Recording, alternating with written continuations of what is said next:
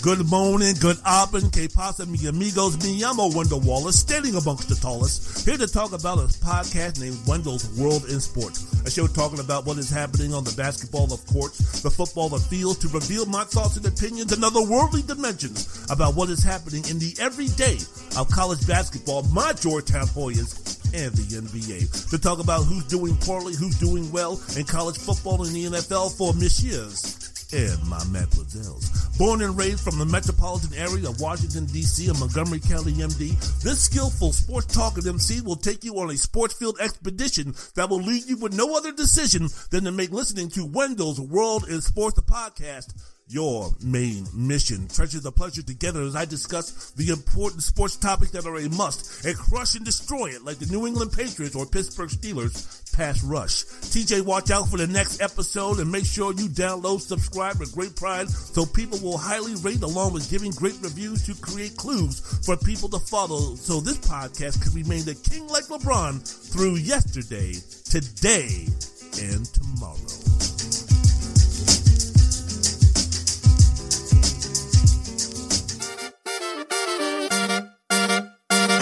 Ladies and gentlemen, welcome to the most unique, entertaining, and compelling sports talk podcast you'll ever listen to.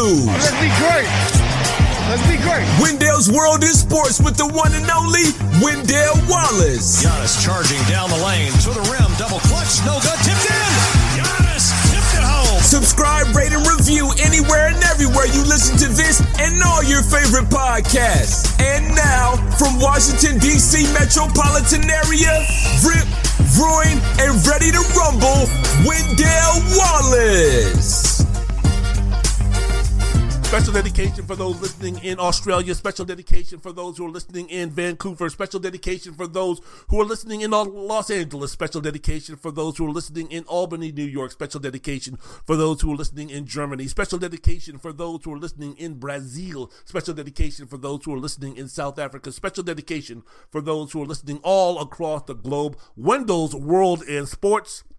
I'm your host, Wendell Wallace. So glad that you could be with us. A lot of things to get into, a lot of things to discuss today in the world of sports. Good morning, good abend. Wendell's World of Sports. So glad that you could be with us. Konnichiwa, wassalamu alaikum, shalom, namaste. Wendell's World in Sports. So glad that you could be with us. Bonjour, bonsoir, monsieur. Mademoiselle, je m'appelle Wendell Wallace. Wendell's World in Sports. So glad that you could be with us. Merci. And que pasa, mi amigos. Mi llamo Wendell Wallace. Wendell's World in Sports. So glad that you could be with us, man. Before I go ahead and get into what's happening in the NFL, the COVID rampage, which is happening right now in the NFL and the NBA, before I get into Anthony Davis being out for 4 weeks, what it means to the Los Angeles Lakers, before I get into an historic day in college football, before I get into the farce, which is ESPN trying to make Tiger Woods the father of the year, before I get into all of those things and many more, I just want to ask you one question, man. I just want to ask you one simple question. How you doing? What's going on? Are you doing everything that needs to be done to make your household, to make your place of employment, to make your community, to make your block, to make your region, to make your state, to make your city, to make your county the most unified, diverse, fantastic, loving, harmonious place that it can be? Finding people who don't look like you, finding people of a different race, of a different gender, different political background, different God that they worship, if they worship a God at all, different financial background, someone from a different part of the world. Are you doing what you need to be done, loving someone who might not be the same as you? Are you doing something? Are you doing everything that needs to be done to listen, to learn, have that conversation, listen, learn, shut up. Listen, learn, have that conversation, take that knowledge, take that respect, take that newfound knowledge. Too late for my generation, too late for your generation to have a society where everybody lives based on who they are as a human being, not based on the color of their skin, not based on their gender, not based on how much money they have, not based on how much privilege they have, not based on who they love, not based on their political affiliation, not based on their education level. Are we going to go ahead and do what's right for our children and their children and their children? So in 15 years, in 20 years, in 50 years, in 100 years from now, when the kids are in elementary school, when the kids are in middle school, when the kids are in high school and they're learning about what's going on in their U.S. history classes, in their government classes, in their world history classes, and they go across the year of 2019 and 2020 and 2021, 15, 20, 40, 60, 80, 100 years from now, are those kids going to be able to take a look and say, man, those were some fucked up motherfuckers back then, man? They're going to try to tell me that people were being discriminated against, people were being judged on what color their skin was, what their gender was. You're trying to tell me women couldn't do this? You're trying to tell me that gays and lesbians had to go through that bullshit? They weren't treated like normal human beings. They weren't treated like equals of someone who was straight, of someone who was white, of someone who was rich, of someone who was a Democrat, of someone who came from another part of the world. You're going to try to tell me that ignorance, that bigotry, that racism, that oppression happened only 40, 60, 80 years ago? Woo! Glad I ain't living with them dumb motherfuckers. Absolutely. My generation, too late. So let's see what we can do to spread unity, harmony, love, peace, and respect for everybody based on who they are as human beings, character-wise, and nothing else. Let's start by doing that during this fantastic holiday season, in which I hope that you're staying happy, and I wish and I hope that you're doing everything that needs to be done to make the end of 2021 the best of them all. Wendell's World of Sports. I'm your host, Wendell Wallace. So glad that you could be with us. All right, man. Let's go ahead and start talking about what's happening in the world of sports. The Week 15 storylines: COVID, causing havoc with the league, the scheduling, the NBA, the NFL. Let's concentrate on the NFL, though. 47 players, NFL players, are in the COVID reserved list.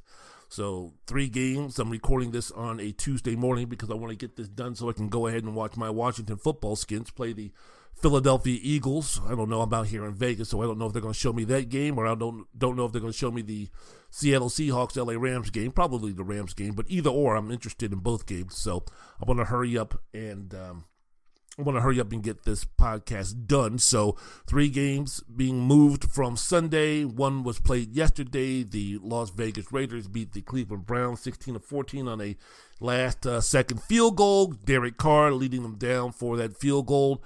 But you have that game on Monday, and then, as I mentioned before, later on today, you're going to have the Washington Snyder Skins versus the Philadelphia Eagles, along with the Seattle Seahawks and the Los Angeles Rams. Getting back to the Raiders and the Browns, man, that just put a bow. Well, I guess we got 2 more games today, so it's not like the end of the week for the NFL. But man, when you're speaking about on Sunday and then Monday, you're talking about just 2 days of just some bad, awful, non-interesting, boring, I could give a shit type of football being played, man.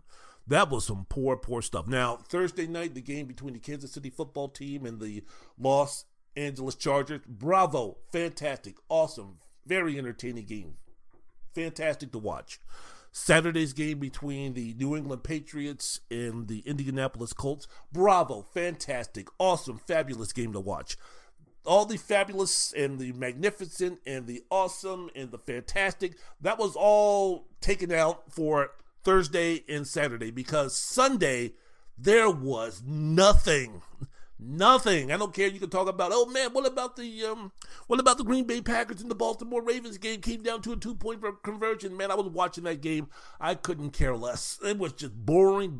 By that time, I couldn't even watch the New Orleans Tampa Bay game. After the morning games this past Sunday, and then the afternoon games, I was done with football. I was so doggone bored. I said, let me go ahead and start binge watching some of the shows I DVR'd about scary people on H&L. So I watched The Butcher Baker about Robert Hansen. I watched a little Robert Acala, the dating game killer. I watched a little David Berkowitz. I watched the Iceman Richard Kuklinski. For the next 5 or 6 hours, man, I was inundated with nothing but murder, just horrible things. But it was watching the NFL on Sunday. That was a chore in itself. So gotta just say the game between the Cleveland Browns and the Las Vegas Raiders, nothing.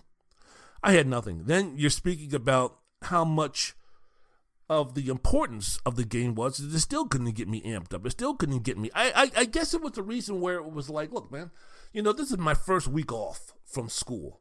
We're on winter break, so I don't have to worry about waking up at 4:45 in the morning. I don't have to worry about driving 85 miles both ways to go to Mesquite, Nevada to help educate the kids, to make sure that our lives, when we get to be seniors and we can't do anything, to make sure these kids can take care of us in a noble, fantastic, respectful way. Thank you very much. No applause needed. I'll just pat myself on the back. You don't need to. So I'm doing that for you guys. Thank you very much. But this week and the next week, man, I don't have to worry about any of that shit. So for me, kind of throws off my routine. I'm used to watching football games on Sunday, professional football games on Sunday, Monday, and if the game is good, Thursday. Sunday all day, Sunday night, Monday, Thursday. So for me to all of a sudden be at home and not doing anything on a Monday, that's something that hasn't happened in a while. And to have a football game on at 2 o'clock, what? Maybe a bowl. I don't even watch bowl games when they come on during this week and next week with their odd times and their odd scheduling during the week. I'm not interested in watching that stuff, but man, especially when you're speaking about an NFL game. And look, I understood Cleveland, the situation that Cleveland was in. Las Vegas still trying to hang on some way to get themselves in the playoffs, but Cleveland, the situation that they were faced with, the possibility of them being in first place in the AFC North if they would have won, or they could have been out of the playoffs in last place in the AFC North and having a very difficult path to get themselves back into playoff contention. I knew all of that was on the table, but I just didn't care. I just did not care. When you had 18 players for Cleveland ineligible to play because of COVID-19 protocols, Baker Mayfield, not there. Case Keenum, not there. Kareem Hunt, not there. Jarvis Landry, Austin Hooper, Jedrick Willer, Jadeveon Clowney, Ronnie Harrison, not there, not playing. Not interested. Great, fantastic. Nick Mullins, way to go. Just not there. Not there. So, help me, Lord, help me for me to try to increase and raise my enthusiasm out this past weekend in the NFL because it was not there. Now, again, Tuesday, we'll see what happens. Later on today, later on in about 4 or 5 hours, we'll see what the excitement level is for me to watch Seattle and the LA Rams. I'm excited with the Rams in terms of their performance to see what they can do to catch a faltering, to catch a fleeting, to catch a failing, to catch a falling Arizona Cardinals team who, look, the Detroit Lions are going to play hard. The Detroit Matt Campbells are going to do what they need to do as far as scratching and clawing and biting. All that nonsense that Dan Campbell was speaking about at his opening press conference when he was named the head coach, where he's talking about we're going to be gnawing at people's ankles and all that type of stuff. Hey, man, give the man credit. I don't know what kind of coach he is as far as X's and O's and all that kind of stuff, but as far as getting players to play and to play hard, that's the Detroit Lions. And that is a reflection on the coach. So give it up for the Lions. You're not going to, you might beat the Lions, but I'll tell you one thing. Unlike Jacksonville or maybe even Houston, you're not just going to show up if you're the superior talented team and just expect those guys to lay down. The Lions played hard, and they're without a lot of their starters, but yet they went ahead and they did what they needed to do, which was take some of the trash talking that the Cardinals said seriously and whoop their asses up and down the field for 60 minutes. So for the Cardinals, I don't know exactly what this means. I know one thing, though. The situation with Cliff Kingsbury, if the Cardinals falter and fail, man, it's going to be tough for them to fall out of the playoff race, even if they lose the rest of their games to go 10-7. I'm thinking, look, the Cardinals, for a lot of people, for a lot of prognosticators who were speaking about, the Cardinals aren't that good and blah, blah, blah, and they run this offense, which is kind of hokey, and the responsibility that they give to Kyler Murray is not going to be something that's going to be sustainable, not just for the regular season, but once you get into the playoffs as well. The defense is a little bit shaky, and then you have Cliff Kingsbury bringing that college-type offense, college-latent offense to the NFL, which is kind of quirky, which is kind of kooky, which is kind of hokey with a 5'9" quarterback, and he was under 500 when he was at Texas Tech, and if you can't win with Patrick Mahomes, exactly who can you win with? So a lot of people who thought that the move for the Arizona Cardinals hiring Kingsbury was kind of hokey in itself, and they're just waiting for the other shoe to drop in terms of, see, I told you, college coach, college offense doesn't make it in the NFL. They're just waiting for that shoe to drop, which is losing to the Detroit Lions like they did, and then the free fall starts or continues with their loss against the Los Angeles Rams. Now they've lost 2 in a row. If the Cardinals make the playoffs and then if the Cardinals lose the division, make it into the playoffs as a wild card, and then lose in the first round rather meekly, I don't know what that says about Cliff Kingsbury keeping his job. I don't know. I'm not calling for the man to be fired, but for a lot of people, the Cardinals, if the Cardinals season ends like that, the Cardinals are who we thought they were. So what does that mean for Kingsbury, especially when you have a talent at the quarterback position like Kyler Murray, but a unique talent that fits the offense that Kingsbury has?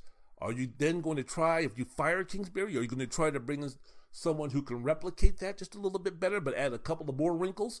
Are you going to try to fit a square peg into a round hole by bringing in an entirely different offensive system to see if Murray can work with that? I know we're putting our cart before the horse, but if I could use that cliche, but I'm just thinking, and I was thinking as I saw the Cardinals get embarrassed, no fight, no passion, no nothing on the red zone. As I was flipping through, I was like, man, this is a situation where if this could start the downfall for Cliff Kingsbury continuing to be the coach of this team. But we'll see. Wendell's World of Sports. I'm your host, Wendell Wallace. So glad that you could be with us speaking about some things in the NFL. I know I got off track just a little bit, but I wanted to mention the Arizona Cardinals, but was mainly speaking about COVID-19. 47 players are on the COVID-19 reserved list for the NFL, affecting the games. Now, there's been some players who have been expressing their anger, their discontent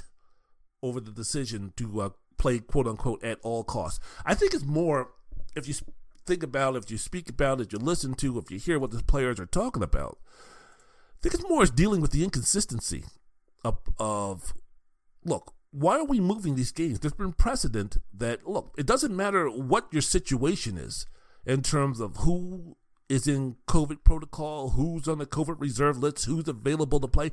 There's been precedent to say, I don't care. On Sunday, you're playing. I don't care exactly who's available, who's not available. On Sunday, you are playing. Because these players, and, you know, if you speak about the Raiders, linebacker KJ Wright, he tweeted at the league and players union, he said, I pay my player dues just to get lied to and the rules bent. If it were the other way around, speaking about the Raiders having a situation where there was a big COVID outbreak, if it was the other way around, I swear we would be playing tomorrow, which he meant tomorrow being Sunday. And somebody has a point. The other Las Vegas Raider, Casey Hayward, he tweeted, I'm sure the NFLPA president playing for the Browns didn't have any effect on these negotiations. Yeah, right, So I can understand where they're coming from in terms of, look, man, we're vaccinated. We're ready to go. So why are we being punished? Why are we trying to make accommodations for the Cleveland Browns to move the game? It's their fault that those folks are coming down with this virus, that the virus ran rampant through their organization. Why are you putting obstacles for us to kind of go ahead when we're trying to make the playoffs? Owner Mark Davis, Las Vegas owner Mark Davis, he highlighted how the team is fully vaccinated and will now be playing on back-to-back short weeks. He also took issue with the fact that, last year, as I mentioned before, several Raiders offensive linemen missed time with COVID, but the league didn't postpone any of their team's games.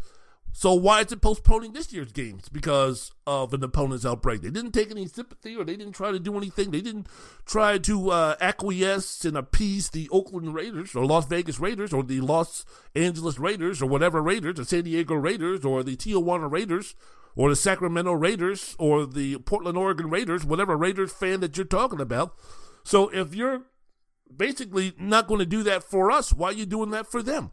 If you remember precedent, a situation similar to this happened last year. The Denver Broncos were down to their, they have wide receiver Kendall Hinton playing wide receiver because Drew Lock and all the rest of the quarterbacks were out with COVID-19. The league didn't do anything as far as like saying, well, we'll just go ahead and we'll just move that game to a Tuesday, or we'll go ahead and move that game to a Wednesday. No, they played that game against the New Orleans Saints. It was an embarrassment. It was a joke to football and everyone around it. But hey, you know what? Sorry, doesn't matter. So get your ass whooped 31-3 and learn from it. Be a little bit more responsible. So I don't understand, like the Raiders said, why all of a sudden you're going to be able to treat the Denver Broncos, New Orleans Saints game that way, and then you're going to be moving our games when you said going into the season that no, it doesn't matter. We'll forfeit games before we have to go ahead and move them. So, yeah, I can see where the league, where the players and everything, I can see where they are a little bit pissed. Eagles safety Rodney McLeod, he tweeted, so we have to suffer and compromise our schedule because of another team's mistake? Make it make sense. Now, of course, I read some of the comments on Twitter where people were talking about, these fucking yahoos who don't know anything wanted to sit there and be like, well, hey, man, I work at Walmart and make $9.50 an hour. Oh, cry me a river. Oh, yeah, get out the sympathy violin for this guy. Oh, you're making millions of dollars and you have to play on Tuesday instead of Sunday. Oh, my goodness, you should try to live a real person's life in there. All that bullshit. It's not about that, you fucking morons. It's not about when they play. It's all about precedence. Again, why is it that you come out with, we're going to be playing on Sundays or whenever the game is scheduled, this is when we're going to be playing, regardless of what's going to be happening with COVID, regardless of who's going to be coming down or test positive with COVID, no matter what players are ineligible to play because of COVID. Doesn't matter. We are not going to be moving games. We're not going to be acquiescing. We're not going to be switching things around. We'll forfeit before we do any of the things. That's what the league said. The players' bosses, that's what they said. Now all of a sudden, sorry, my bad. We lied or, things changed. Screw it. So it's like I can understand where some of these players are like, hey, man, not fair. Not fair. So they're not saying, oh, my gosh, golly, cry us a towel. They're like, man, where's the consistency of all this? Eagles Pro Bowl defensive back Darius Slay, he noted that the complaints are coming not because he and other players are scared or trying to duck competition, but because their respective teams were in doing what was asked when others weren't. So again, why are you stretching and trying to do things for these teams who aren't doing what they're doing and penalizing, in essence, the teams that are? Hey man, next time the NFL and the NFLPA, they need to negotiate a better plan in case the pandemic happens. I don't know exactly the last time this happened. I don't know exactly what took place. I don't know exactly what was put in play. But if we're going to negotiate something, if we're going to agree on something, if you're going to come out with something, you then just can't go ahead and say on the fly, on the run, we're going to go ahead and change it. Did you check with any of the other teams? Did you check with the players union? I mean, I thought we were in this together. So all of a sudden now you're making rules to break the rules. So the NFL protocols now, as I read them on Wendell's World of Sport, the podcast with yours truly, Wendell Wallace, the protocols now in the NFL, targeted testing for fully vaccinated players and staff, daily testing for everyone else, mandatory masks, virtual and mask meetings, no bars, clubs, or hanging around 10 or more people, no visitors on the road, and less testing, but more mitigation strategies. All right. I always wondered, man. And I'm wondering here on Wendell's World of Sports again with yours truly, Wendell Wallace, Wendell's World of Sports, the podcast. It was almost like, man, did you take a look at these games? I know you really didn't pay any attention to it because as of right now, we've been wearing masks and we've been dealing with COVID for so long, and where we were a year before and all the uncertainty and the world being shut down and all these things, it's almost like we kind of got past that. And as of now, especially since people have been vaccinated, sometimes double-dosed, sometimes triple-dosed, is that I think that we're being a little bit more lax. I think we're being a little bit more careless in how we do these things. You ever take a look at these sidelines in the NFL? You ever take a look at the bench in the NBA? You ever see these guys? No one, hardly anybody's wearing a mask. No one's staying 6 feet apart. After the game, these guys are coming out there hugging and talking and doing all these type of things right next to each other. No one's wearing a mask. I don't know about the washing of the hands and doing all those type of things. I don't know about the sanitation stuff that's going on. The Washington football team, they said that for this game against Philadelphia on the road, they're bringing their own benches to make sure that they stay safe. The point is that should we be really surprised that there's another outbreak. I know we got the Omicron virus and whatever that virus is called, it's another strand of the COVID virus, but taking a look at the way players are conducting themselves, the majority of players that are conducting themselves, and yeah, you could be double dosed and triple dosed, but you can still get the virus. It doesn't now. The best part is, for those who are still ignorant about this, is the fact if you do get the vaccine, the chances of you dying are decreased greatly. The chances of you spending 30 to 45 days in the ICU are greatly diminished. The long-term effects that you might have if you don't get vaccinated are greatly reduced. So, yes, I understand that, well, you got vaccinated and you caught COVID. Yes, that's true. But guess what? I'm just going to be sick. I ain't going to die. So maybe the fact that when people got vaccinated, it was like, cool, I'm good. I'm good to go. I can go ahead and kind of lax with some of the precautions and some of the recommendations that the folks who actually know what they're talking about when it comes to infectious diseases like this are telling me. I can go ahead and just kind of be a little bit more lax. I can go ahead and do what I need to do and go back to what it was before COVID. You see that on the playing fields. You see that on the basketball court. You see that on the ice rink in hockey. You see that in the gyms of college campuses, where there's been several college basketball games that's been canceled because of COVID, including the forfeit of my Georgetown Hoyas, as they were supposed to be playing the Providence Friars tomorrow at the Duncan Center over there in Providence, Rhode Island. So they had to forfeit that game. They would have lost the game in all likelihood, but they had to forfeit the game.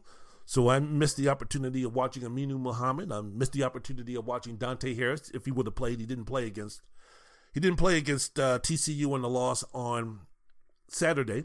But I'm going to miss the opportunity to see Malcolm Wilson. I'm going to miss the opportunity to see the continuing progress of Colin Holloway and the freshmen and such. I'm going to miss the opportunity to see that, and Georgetown's going to miss the opportunity for a very young squad to get better.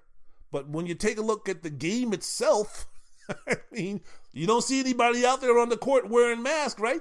You don't see, remember last year in college basketball where they had those players, when they got to the bench, everybody was 6 feet apart and they had their own water bottles and they had to sit in their own assigned seats and they were 6 feet apart and all that kind of stuff.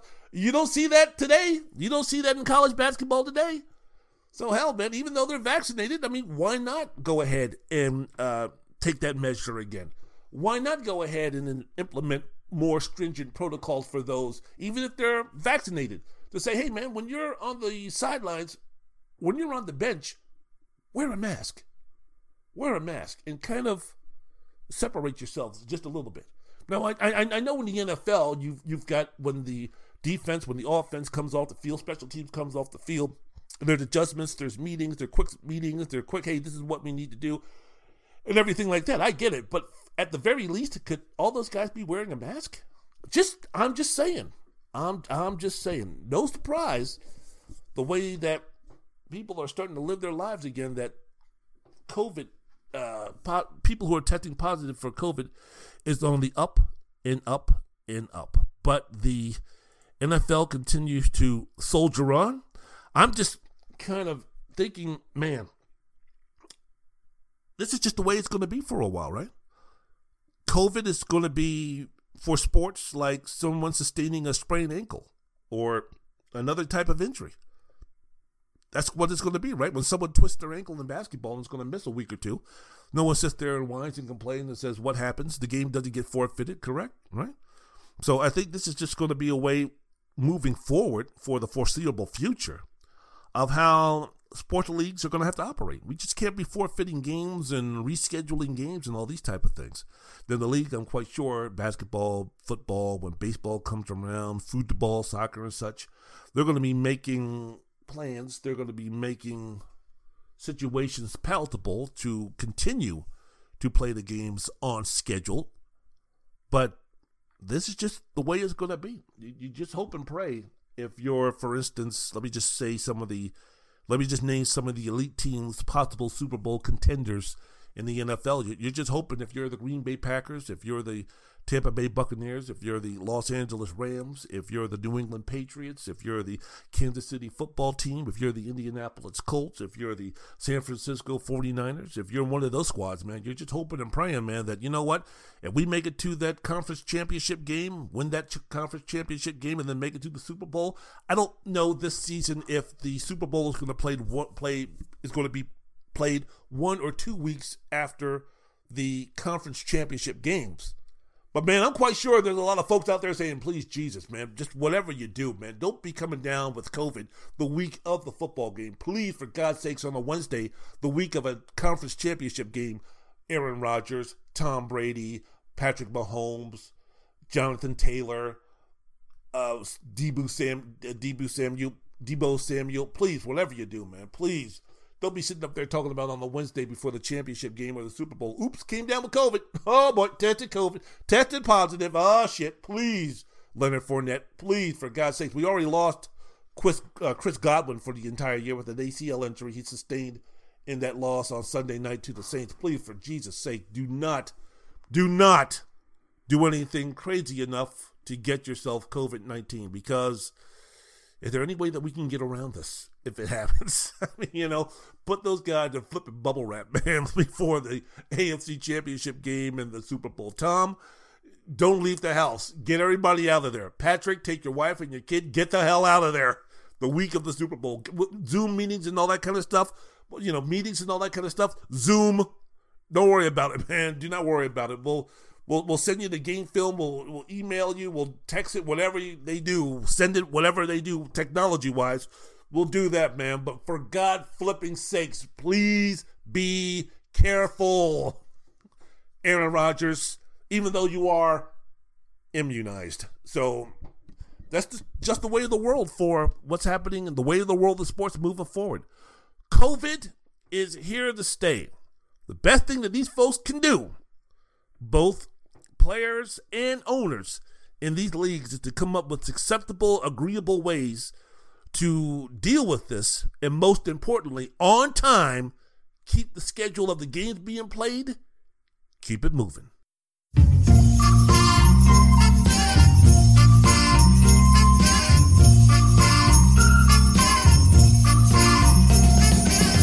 Merry Christmas, baby. Should it treat me nice?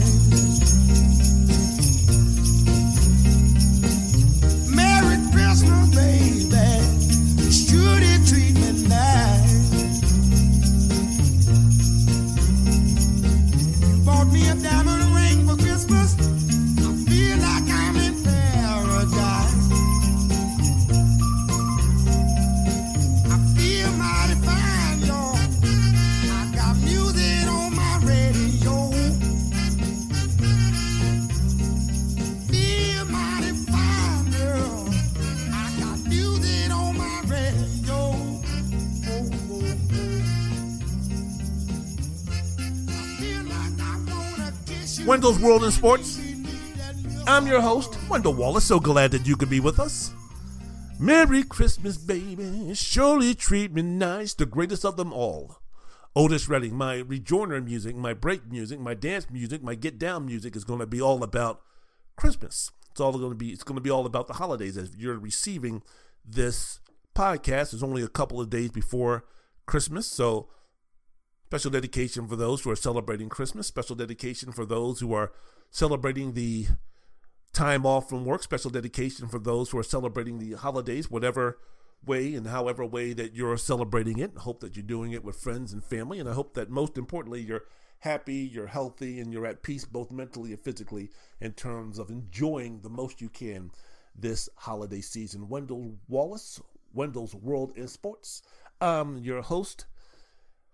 Oh man, I'm watching a little HLN as I'm recording this right now. As I mentioned before, I'm doing this on an early Tuesday afternoon. Want to get this done. Want to put this in the can before the football games happen. So if I'm speaking about the football games and something crazy happens between the Washington football team and the Philadelphia Eagles, or the Seattle Seahawks and the Los Angeles Rams, I'm sorry. I just want to get this out of the way And maybe on my YouTube channel, I'll go ahead and I'll discuss it in more detail about the games that I missed from today, from later on today, this afternoon, on this Tuesday. But so right now I'm recording this while I'm watching HLN's Very Scary People.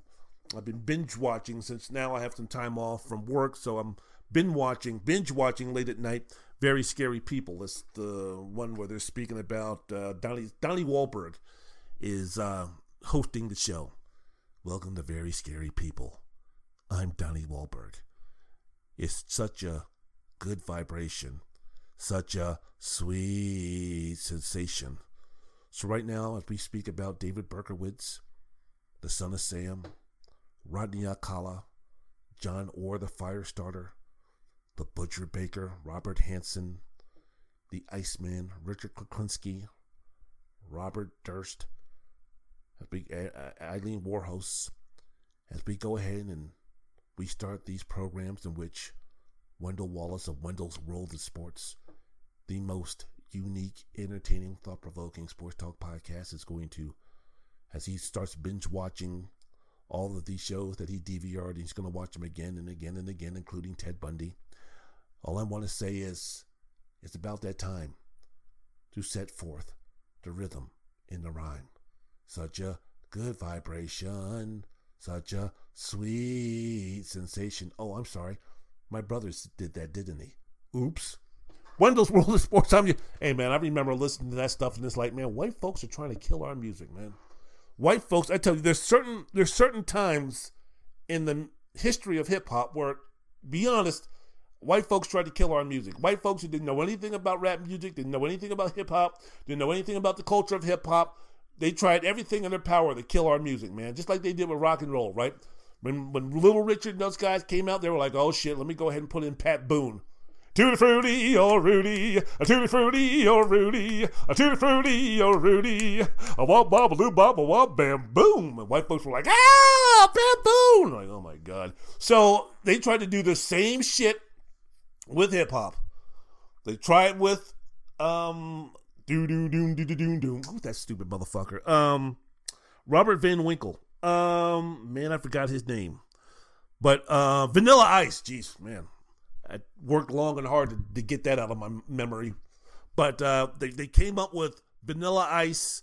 They came up with MC Hammer as a cover. They came up with Marky Mark and the Funky Bunch. But black folks, the black community, those who love hip hop are like, no, sorry. You ain't gonna do us. You ain't gonna do our generation like you did the older generation by bringing in Elvis Presley and then claiming that fraud was the king of rock and roll and all that bullshit. No. Not happening. So no. You know, Ice Baby. White folks were like, oh hey, Ice Baby. We're like, no. Hip hop was about Rakim. Hip hop was about Big Daddy Kane. Hip hop was about Heavy D. Hip hop was about PE. Hip hop was about EPMD. Hip hop was about real hip hop. It wasn't about that bullshit. Hip hop, you want to bring in somebody white, bring in Third Base. You want to bring in somebody white who can do this shit and respect and do it the right way, you're bringing Eminem. You're bringing them folks. You don't bring in Rob Van Winkle, or whoever that motherfucker name was, Vanilla Ice and Marky Mark and a Funky Bunch. Nope, not happening. Or you can't touch this MC Hammer. Nope, not happening. So, yeah, man. So, when I think of the Wahlbergs, I think, it's good vibration, such a sweet sensation. So, yeah, so as I watched Rodney Alcala, what they're showing now is like, man, I had to get that off my chest. Thank you very much. Wendell's World of Sports, I'm your host, Wendell Wallace. So glad that you could be with us. Yeah, man, sweet vibrations. All right, getting back to what's happening in the world of sports, let's talk about some of the games in football that are actually being played on the field, shall we? At the regular time, shall we? Green Bay Packers, I guess you can say right now, crazy weekend, as I mentioned before, boring weekend, interesting weekend, as far as some of the teams that lost, if you're speaking about the Tampa Bay Buccaneers getting shut out by the New Orleans Saints, losing to Taysom Hill, really? The Arizona Cardinals losing to the Detroit Lions, everything that's going on right now, I guess you can say the main takeaway I have from week 15 as of this week The Green Bay Packers playing the best football in the league. Aaron Rodgers is the MVP. They've got the best record in the league at 13-3, right? One game ahead of Dallas and Tampa and Arizona. They clinched their third straight NFC North Division Championship. Okay, it's not the NFC or AFC West, I get that, but it's not the NFC East either. So that's an accomplishment they need to be boogalooing to. They've won 3 straight games for the last 5. They're 11-2 in games in which Aaron Rodgers has played this season. Okay, the game against Baltimore, they held on to beat them 31-30. Rodgers went 23 of 31, 268 yards, 3 touchdowns, no interceptions. Glass half empty guys are going to be saying, man, they couldn't beat the Baltimore Ravens without Lamar Jackson. They had to get lucky and hold on. That Baltimore decided to go for a 2-point conversion instead of kicking a field goal and then kicking an extra point and then trying to win it in overtime. The Packers had a 31-17 lead with around 5 minutes left to go in the fourth quarter, and they allowed Tyler Huntley to score 2 touchdowns, not through the air, but rushing to make the score 31-30 with 42 seconds left to go. And then, as I mentioned before, missing that 2-point conversion. So they were a 2-point conversion away from all of a sudden the script, the storyline, the movie, the sitcom title of Green Bay being the best team in the NFL. That's all put to bed. That's all done with because they just lost to the Baltimore Lamar Jackson-less Ravens. So it's a thin line between great and what's going on, right? Because as I mentioned before, they go ahead, they win that game, 13-3, number 1 seed in the NFC, best record in the NFL, but how close are they from losing that game? And all of a sudden, we're sitting there talking about, who is the best team in the NFC? Is it now the surging Los Angeles Rams? Is it the surging San Francisco 49ers, even though their record, speaking about San Francisco, doesn't show it? Are we speaking about the Tampa Bay? Well, damn, they just lost to the New Orleans Saints, right? Chris Godwin is done for the year with an ACL injury. What are we thinking about now? Mike Evans went down. Leonard Fournette went down. The secondary is still in tatters because of injury. Now, all of a sudden, is the biggest obstacle for the Tampa Bay Buccaneers to winning that second Super Bowl in a row going to be injuries. Tom Brady looked rather human behind an offensive line that didn't give him all day to throw. I mean, throughout most of the season, the Tampa Bay offensive line resembled the 1970s Oakland Raiders with Art Shell and Gene Upshaw in terms of giving the snake Kenny Stabler and Darryl LeBonica time and time to go ahead and search for Cliff Branch and Fred Biletnikoff and such. Against New Orleans, that wasn't the case. And you take a look at Dennis Allen's record as the defensive coordinator in his games against the Tampa Bay Buccaneers, especially against Tom Brady. It's really good. I mean, hell, if I'm looking for a new coach, why not Dennis Allen, right? I mean, after a performance like this, doesn't he somehow, some way, at least get some consideration, right? I would think so. At least an interview, right? At least hey, what about this guy? At least bringing them up in the conversation of where we're going to go to have a coach, right? I mean, Dennis Allen doing what he's done. Has there been any other coordinator? Has there been any other defensive coordinator that have put the kibosh on what Tom Brady has been doing since he became a Tampa Bay Buccaneer? So why not? I'm not saying that he should be at the top of the list. That should be Eric Bieniemy. But I'm just saying, Dennis Allen, man, see what's happening. See what's going on. Jacksonville, see what's going on. Well, not Chicago. They need an offensive guy. Not even Jacksonville. Jacksonville needs an offensive guy. But you know what I'm saying. So we're sitting up here. Who's the best team in the NFL? Who's the best team in the NFC? I say it's, as of right now, the Green Bay Packers. But damn. It sure is a 2-point conversion short of maybe having a whole different conversation. Tyler Huntley. This guy accounted for 288 of the 354 total yards. Went 28 for 40 with a touchdown pass. Ran 13 times for 73 yards and 2 touchdowns. The Green Bay Packers defense made Tyler Huntley look like, I don't know, Lamar Jackson. So moving forward, interesting. Now the best thing, glass half full for the Packers. Hey, no special teams disaster. There you go. One thing I have to say about the Packers this season, though, outside of New England, right? And let's take away the first game of the season against the Saints. Can you name me a bad loss by the Packers this season? They've only lost 3, so the selection is very slim. But the opening game of the season, neutral site because of the hurricane playing in Jacksonville, losing to the Carolina Panthers 38-3. Excuse me, to the New Orleans Saints 38-3. Can you name another loss by the Green Bay Packers this season where you were like, damn, that's, I don't know. There's been performances this year where it's kind of like, I don't know. You won, but really wasn't that impressed. You don't look elite. You don't look Super Bowl contending. You don't look head and shoulders. You don't look, but a win's a win in the NFL, right? But can you point to a loss this season by the Green Bay Packers, which gave you pause in terms of saying, man, I don't know if I want to put them like number 1 at the power rankings? Every team except for New England and Green Bay has that loss. And I should say outside of that one opening season game on the road against New Orleans. Every other team after week 1 has had a game where you kind of put a little pause to it in terms of, I don't know, man. I don't know. They're good, but maybe I'm kind of like singing the tune a little bit too loud. Maybe I'm dancing a little bit too much in terms of the hip hip hooray about my team being the best. Kansas City was blown out by Tennessee 27-3 in week 7 and went through some games where it was like, man, what's wrong with Kansas City? What's going on with them? Tampa was just shut out by New Orleans. Taysom Hill at their quarterback. Remember that game Tampa lost to Washington? Where Bruce Aaron after the game said that we were a very stupid team, and that starts with the coaching. Dallas was dominated at home by Denver, 30-16. The defense has come around and played great, but that offense for Dallas, Dak Prescott, started off like an MVP candidate.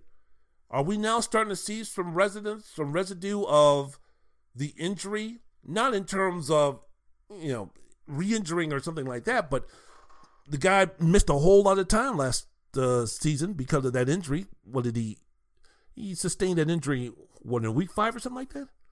So now this is the first time he's playing a full season. Or is he starting to wear down just a little bit? I know that he missed a game because of injury. Are all those things starting to add up to his performance not being as high on a consistent basis as it was earlier in the season?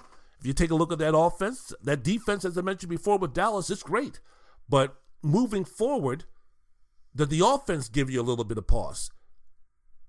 Arizona just lost to a 2-win Detroit team, 30-12, after losing to the Rams. Now, losing to the Rams is not something that's going to besmirch the chances, or shouldn't be, in terms of, wow, what's up with the Arizona Cardinals? But when you're Cliff Kingsbury, when you have the history of the Arizona Cardinals and what they've done, the lack of what they've done, when you take a look at that offense, when you take a look at the guy, as far as the physical stature is concerned at the quarterback position, and you want to be a hater on the Arizona Cardinals, it doesn't take much. It doesn't take much. So now they've lost 2 games in a row, but with the after effects of losing to the Los Angeles Rams. They went to Detroit. They weren't ready to play. They played with no passion. They played with no heart. They played with no substance. They played with nothing and got their asses whooped 30-12. What does this mean for this team moving forward? Bad loss. Again, opening game of the season. We'll let that one go as far as the Green Bay Packers losing to the New Orleans Saints. But we hadn't had a performance by the Packers like the Arizona Cardinals just put up against the Detroit Lions. We haven't had a Green Bay Packers performance that was similar to the Tampa Bay loss to New Orleans or the loss to the Washington Snyder Skins. Tennessee, they lost to Houston. Buffalo lost to Jacksonville. The Rams were dominated on consecutive weeks by Tennessee and San Francisco. I can't remember, outside again of the first game of the season for the Green Bay Packers, a loss where you take a look and you go, not good. Wendell's World of Sports. I'm your host, Wendell Wallace. So glad that you could be with us. Yeah, that game against New Orleans, Aaron Rodgers went 15 for 28, 133 yards, threw 2 very bad interceptions. Remember that last interception he threw in that game? It was almost like he was just saying, fuck it, done. We're losing. We're getting our ass kicked. First game of the season. Told y'all I don't want to be here. Here, fuck it, done. Everything was coming off the He wants to be traded. Then he held that press conference where he cleansed his soul about what was happening and his thoughts and feelings and everything like that. And there was still the narrative. There were still the storylines. There were still the discussions of what's up with Aaron Rodgers. Is he going to mail it in this season because he wants to leave? Is there going to be any hard feelings? What's going to be the relationship between him and the players and coach and all those type of things? So heading into week one, all of that was just swirling around, and it manifested itself in a very poor performance against the New Orleans Saints. Well, since that game has happened, they've been all right. Now, after that game against Jacksonville, speaking about the Green Bay Packers here on Wendell's World and Sports, the podcast, with yours truly, Wendell Wallace. The next 6 games, all wins against the Lions, the San Francisco 49ers, Pittsburgh, Cincinnati, Chicago, and Washington. If you remember, they were winning.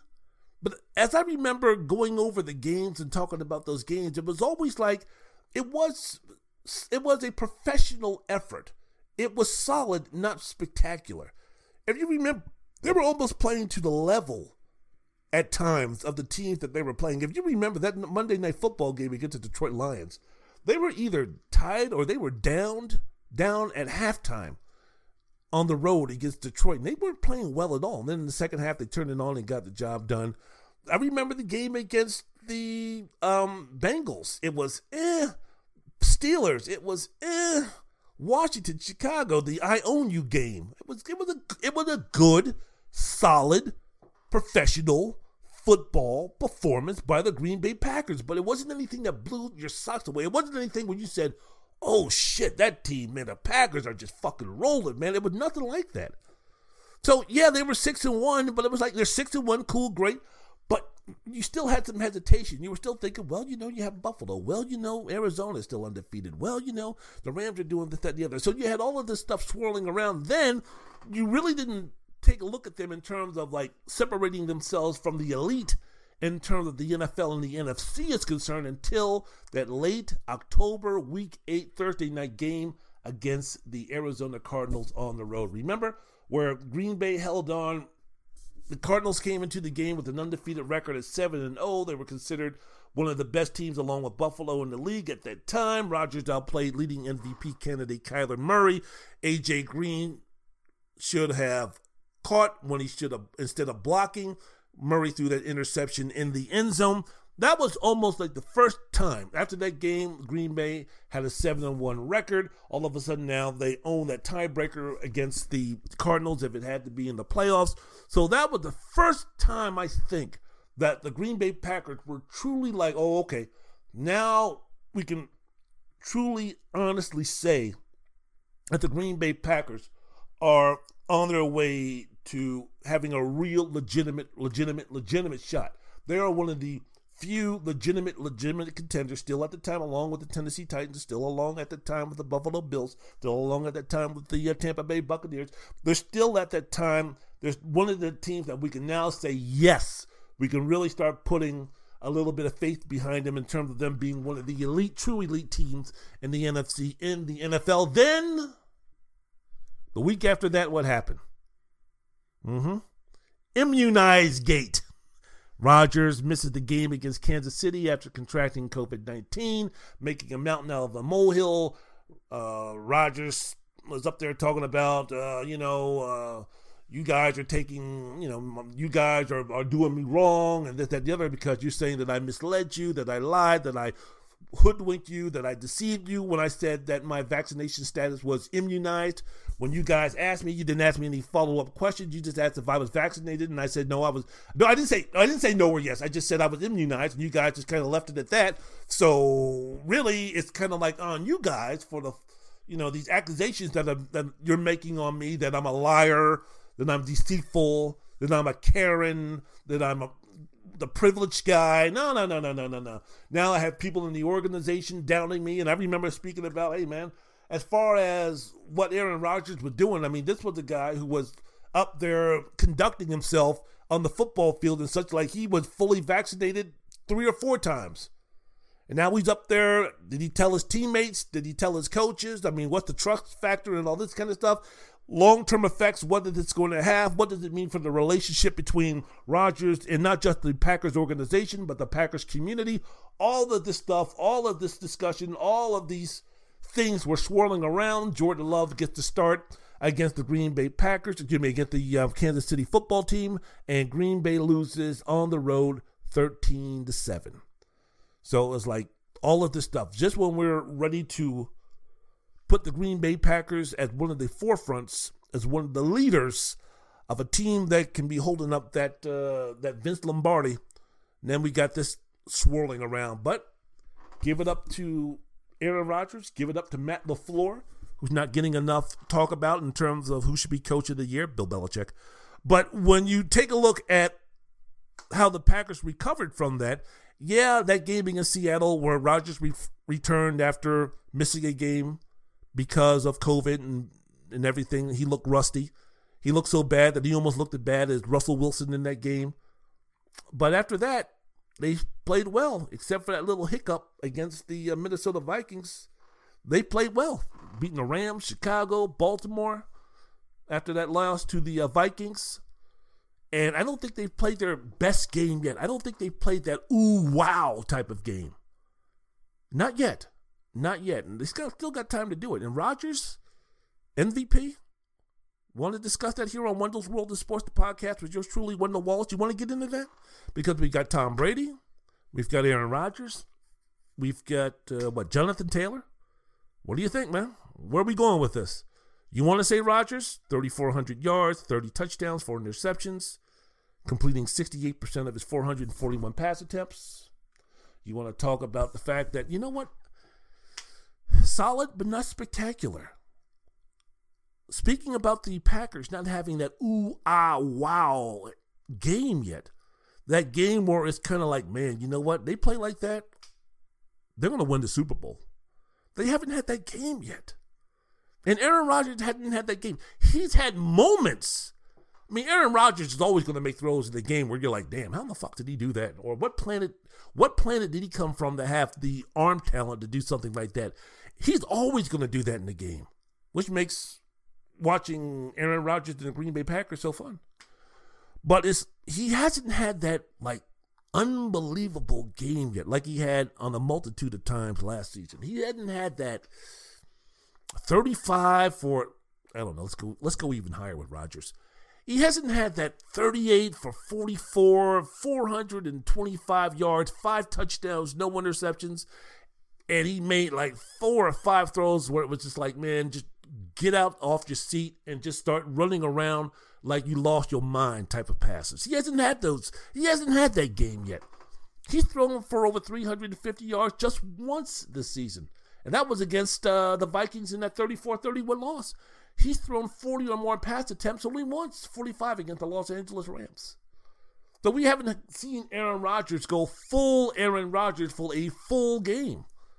What does that mean when the Packers reach the playoffs? Because that balance, you talk about maybe that balance, maybe that explains it in terms of, well, the running game. No, the running game for the Packers is 21st in the league. Passing game is ranking 10th. The defense has been much better despite some of the injuries that's been happening to them in the at the linebacker and secondary position. But moving forward, man, I'm still looking for Green Bay to have that ooh wow game. Their next scheduled games, the remaining games for the Packers this season at home against the Browns, home against the Vikings, and then at the end of the season on the road against the Detroit Lions, against the Detroit Lions. The game on Monday Night Football, that was at home. My bad. So I'm looking for Green Bay to have that signature win, and with Aaron Rodgers being in the mix, I think it's going to take between the last game that they played and then again Minnesota, Cleveland, Detroit. If he throws up an Aaron Rodgers type game, a statement type game, a statement type performance against one of those 3 teams, regardless of what Tom Brady and Jonathan Taylor do, I think the MVP award for the second year in a row is going to go to Aaron Rodgers. Wendell's World in Sports. I'm your host, Wendell Wallace. So glad that you could be with us. Taking a look at the NFL standings through Week 15.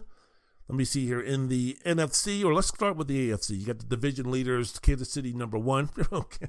Remember when we were talking about? Well, I don't know. I don't really speak to you except for this podcast. I remember speaking up to myself and you about, man, the possibility of Kansas City, they might not make the playoffs. What's wrong with the Kansas City football team? Their offense is inconsistent and their defense is underwhelming. Not a recipe to all of a sudden win, 7 or 8 games in a row or something like that, but that's exactly what the Kansas City football team did. They're almost like, remember at the beginning of the college football season when Oregon beat Ohio State and a couple of other teams didn't look that great? It was like, outside of Alabama, I don't know. It could be a great change. It could be something a little bit different here in the for the college football season. And then when everything is all said and done, it's like, yeah, Alabama, yeah, Georgia, okay, whatever. Same thing with the NFL, with the conferences, right, in the AFC. Oh, I don't know, Kansas City, what's going on? Is that the other? Okay, Kansas City number 1. Okay, so we got Kansas City number 1 in the AFC. Number 2 with New England. Number 3.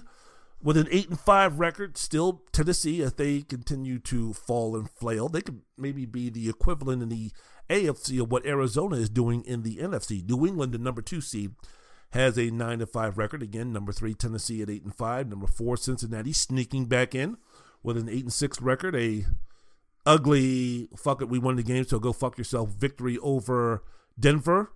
And when I say go fuck yourself, we're talking about the critics who are going to be negative toward that win. A win is a win, bitches. This ain't college football where we have to do style points. A win is a win. We're number 4.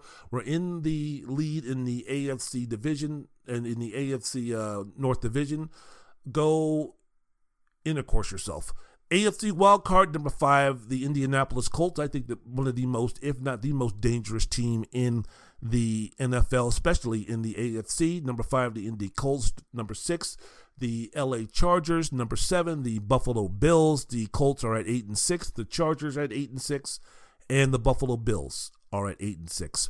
Outside looking in at the number 8 spot, we have the Baltimore Ravens at 8-6. Number 9, the Pittsburgh Steelers, 7-6-1. Mike Tomlin, the job that he's doing with that offense, 163 yards total offense, and a victory this past weekend at home against Tennessee. Defense, one of the best in the league. Number 10, Las Vegas Raiders. Number 11, the Miami Dolphins. Number 12, Cleveland Browns. Number 13, the Denver Broncos. And eliminated from possible playoffs possibility, we have at the number 14 spot, the New York Jets coming in at 3-11. The number 15 seeded Houston Texans at 3-15. And yes, last but not least, the Jacksonville, hey, it wasn't Urban Meyer's fault, just ask him, Jaguars, 2-12. So, NFC division leaders, the number 1 seed Green Bay Packers at 11-3. Number 2 seeded Dallas Cowboys after beating the New York Giants. They're at 10-4. Tampa Bay falls from number 2 to number 3, after losing to New Orleans. They're at 10-4. From continuing to fall, the number 4 seed, but still leading the NFC West, the Arizona Cardinals. They're at 10-4. And then you take a look at the wild card, the Los Angeles Rams, as of this recording, are the number 5 seed at 9-4. The number 6 seed is the San Francisco 49ers. They're at 8-6. Number 7, Minnesota Vikings, 7-7. Outside looking in, you have the number 8 seeded New Orleans Saints. Number 9, my Washington Snyder Skins, 6-7. The number 10 seeded Philadelphia 76ers, along with the Philadelphia Eagles, 6-7. I got Joel Embiid on my mind. Bottom of the conference, number 11, the Atlanta Falcons, 6-8. Number 12, Seattle Seahawks, 5-8. Carolina Panthers, I'm back. Cam Newton, right? I'm back on the bench. They're 5-9. Number 14 seeded New York Giants, they're 4-10.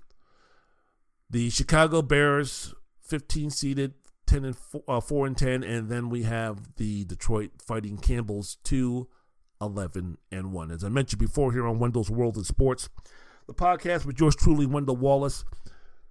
One wildcard team from each conference who I think might be able to upset the Green Bay Packers or the Dallas Cowboys or the Kansas City football team or the New England Patriots or the Tennessee Titans or the Tampa Tom Buccaneers or, as of right now, the Arizona Cardinals or as of right now, the Cincinnati Bengals. You're taking a look at one team from each of those conferences representing that could beat one of the division leaders as of right now, and one of the teams that would be favored to not only make it to the Super Bowl, but win the Super Bowl.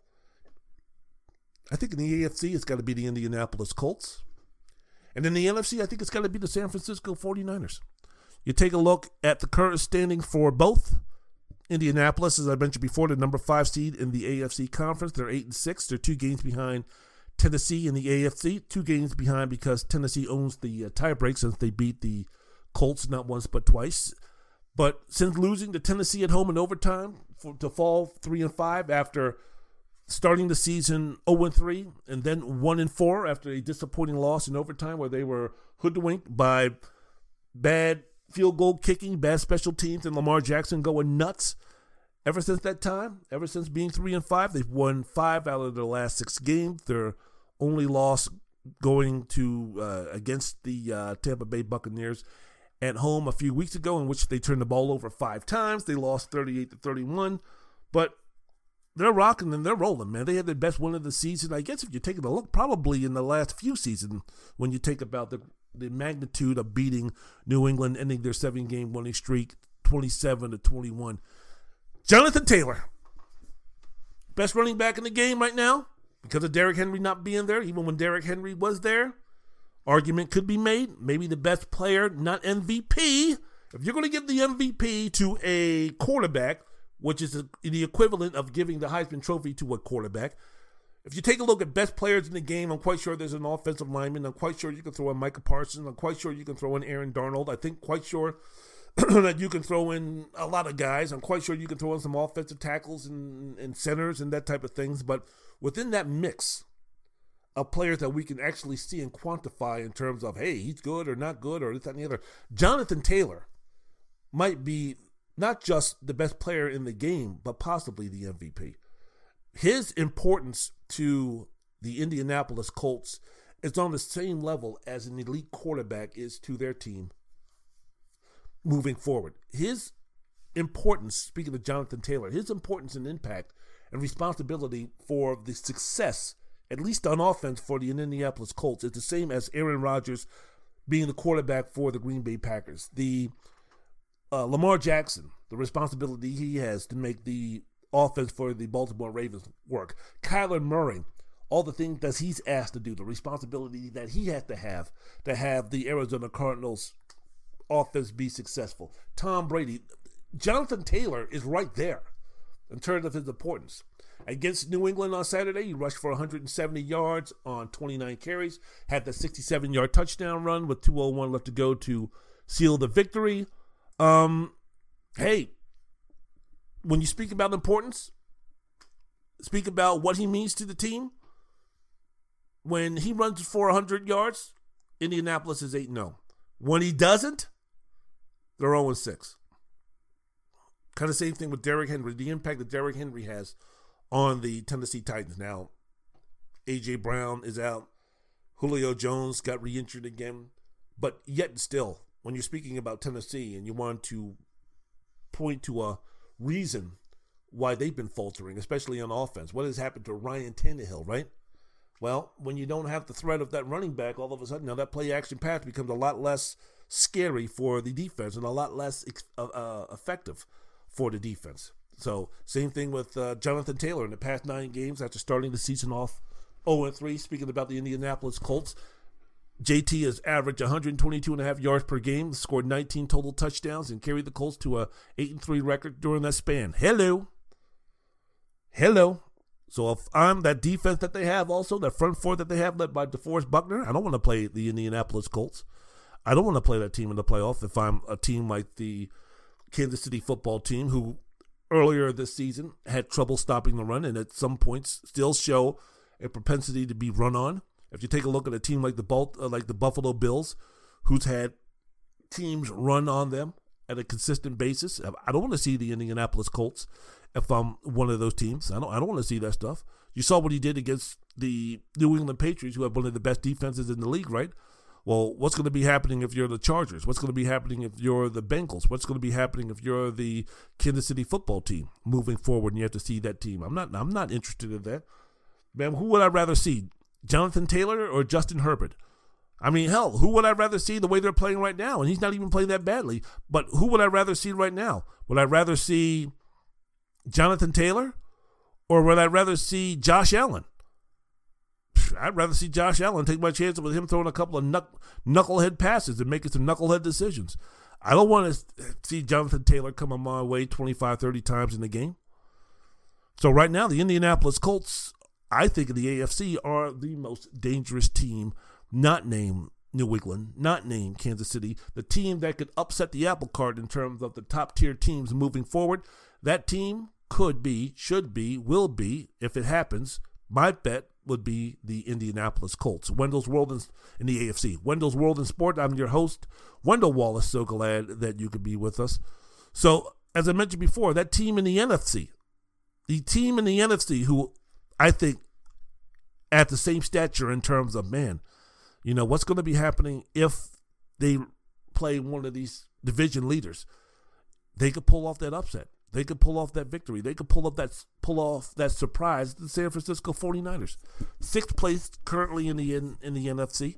They beat Atlanta on Sunday, 31-13. How about this? Jimmy Garoppolo, who went on a date with Keira Marie, my hero, had one of the most complete performances of the season. Went 18 of 23, 235 yards, a touchdown with a rating of 123.7. And San Francisco, just like Indy, has also won 5 of their last 6 games. You take a look. I spoke about importance, an offense being important over the last couple of weeks. George Kittle has been amazing. One of the best players in the game. That's right. I'll say it again. Amazing. I'll say it with even more emphasis. Amazing in terms of his impact and what he's done. But Deebo Samuel, I'm not saying he should be the MVP because I don't think he should, but damn it, he should be getting some serious consideration for what he's doing. This man can play wide receiver. This man can play in the backfield. This man can do a pass, the option pass if he needs to. I think that he's right there also. The question moving forward for both the Colts and the 49ers, can you fully put your trust in their starting quarterbacks enough for them to win their conference championships and possible Super Bowls? Because for Indy and San Francisco to do that, they're going to have to go through Lambeau Field in January and face Aaron Rodgers and face that defense. They're going to have to go and play the Rams and face Aaron Darnold and Jalen Ramsey and a team that seemed to be getting his mojo back on offense with Matthew Stafford and the boys. If you're in the AFC and you're in Indianapolis, man, you're going to have to go through Bill Belichick. You're going to have to deal with that offensive and defensive line in Foxborough. And a pissed off Bill Belichick who was very short with the media and was so pissed off that, you know what, he apologized the next day. That's how upset Bill Belichick was. When was the last time you saw Bill Belichick apologizing for giving curt, short response to questions?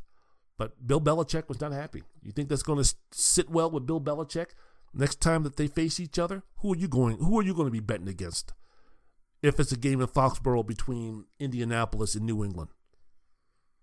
Patrick Mahomes. If Indy wants to make it to the Super Bowl, go outscore Patrick Mahomes. Deal with Travis Kelce and Tyreek Hill. Now, both those guys landed on the COVID reserve list, but we're speaking about in the playoffs here. If they're going to be facing Patrick Mahomes, Travis Kelce, Tyreek Hill on the road, are you going to be putting your trust in Carson Wentz? Maybe league MVP, Tom, 7th Super Bowl, and possibly more Tom Brady and the defending Super Bowl championships. Are you going to Super Bowl champion Tampa Bay Buccaneers? Are you going to put a lot of stock that Jimmy Garoppolo can go ahead and outplay Tom Brady and beat that defense? One of the best defensive front fours in the league when you're going to be relying on that running game? Can that be done with Carson Wentz or Jimmy Garoppolo being average? They're going to be game managers, period. There's not going to be a game where it's going to be, look, we're playing Kansas City there, Carson. You're going to have to go out and throw the ball 40 times. Screw it. The game plan is going to be for you to put the ball in the air 40 to 45 times, and JT is only going to run it 15 to 20 to 23. No, that's not going to be happening. The game plan is always going to be to establish that run. But guess what? The New England Patriots know that. The Kansas City football team knows that. The Cincinnati Bengals know that. The Los Angeles Chargers know that. The Buffalo Bills know that. So if they're going to come a time, especially during this venture in the playoffs, on the road, if they're going to be coming a time where it's going to be like, hey, man, for us to win, Carson's going to have to do more than just hand it off and applaud first downs and pick up the offensive lineman and slap them on the ass when they do well. I mean, he's going to have to go out there and he's going to have to make not just one play, but multiple plays, consistently perform at a high level. Same thing with Jimmy Garoppolo. Are they going to be able to do that?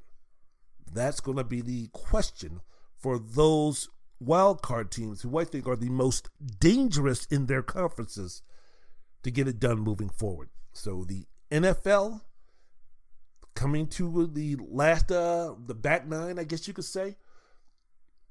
Playoffs taking shape. I'm watching Rodney Alcala on the HLN TV show as he's taking pictures and butchering and murdering women. Rotten hell, you lousy, rotten piece of shit. Life right now is pretty good for me. I'm talking sports. I'm podcasting. I'm on vacation. Merry Christmas. Happy holidays. All those good things. I'm feeling good. When we come back, I'm going to be talking about the NBA. After this boogie break, I'm going to be talking about the NBA.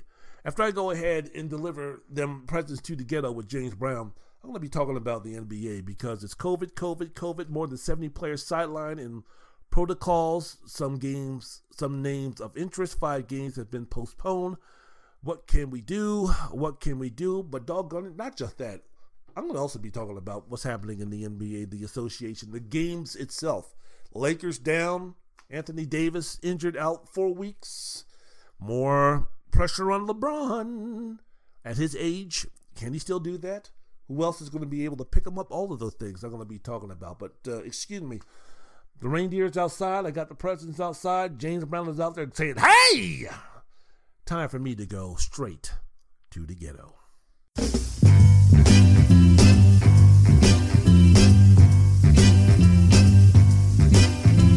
Santa Claus goes straight to the ghetto. Hitch up your reindeer, go straight to the ghetto. Santa Claus go straight to the ghetto.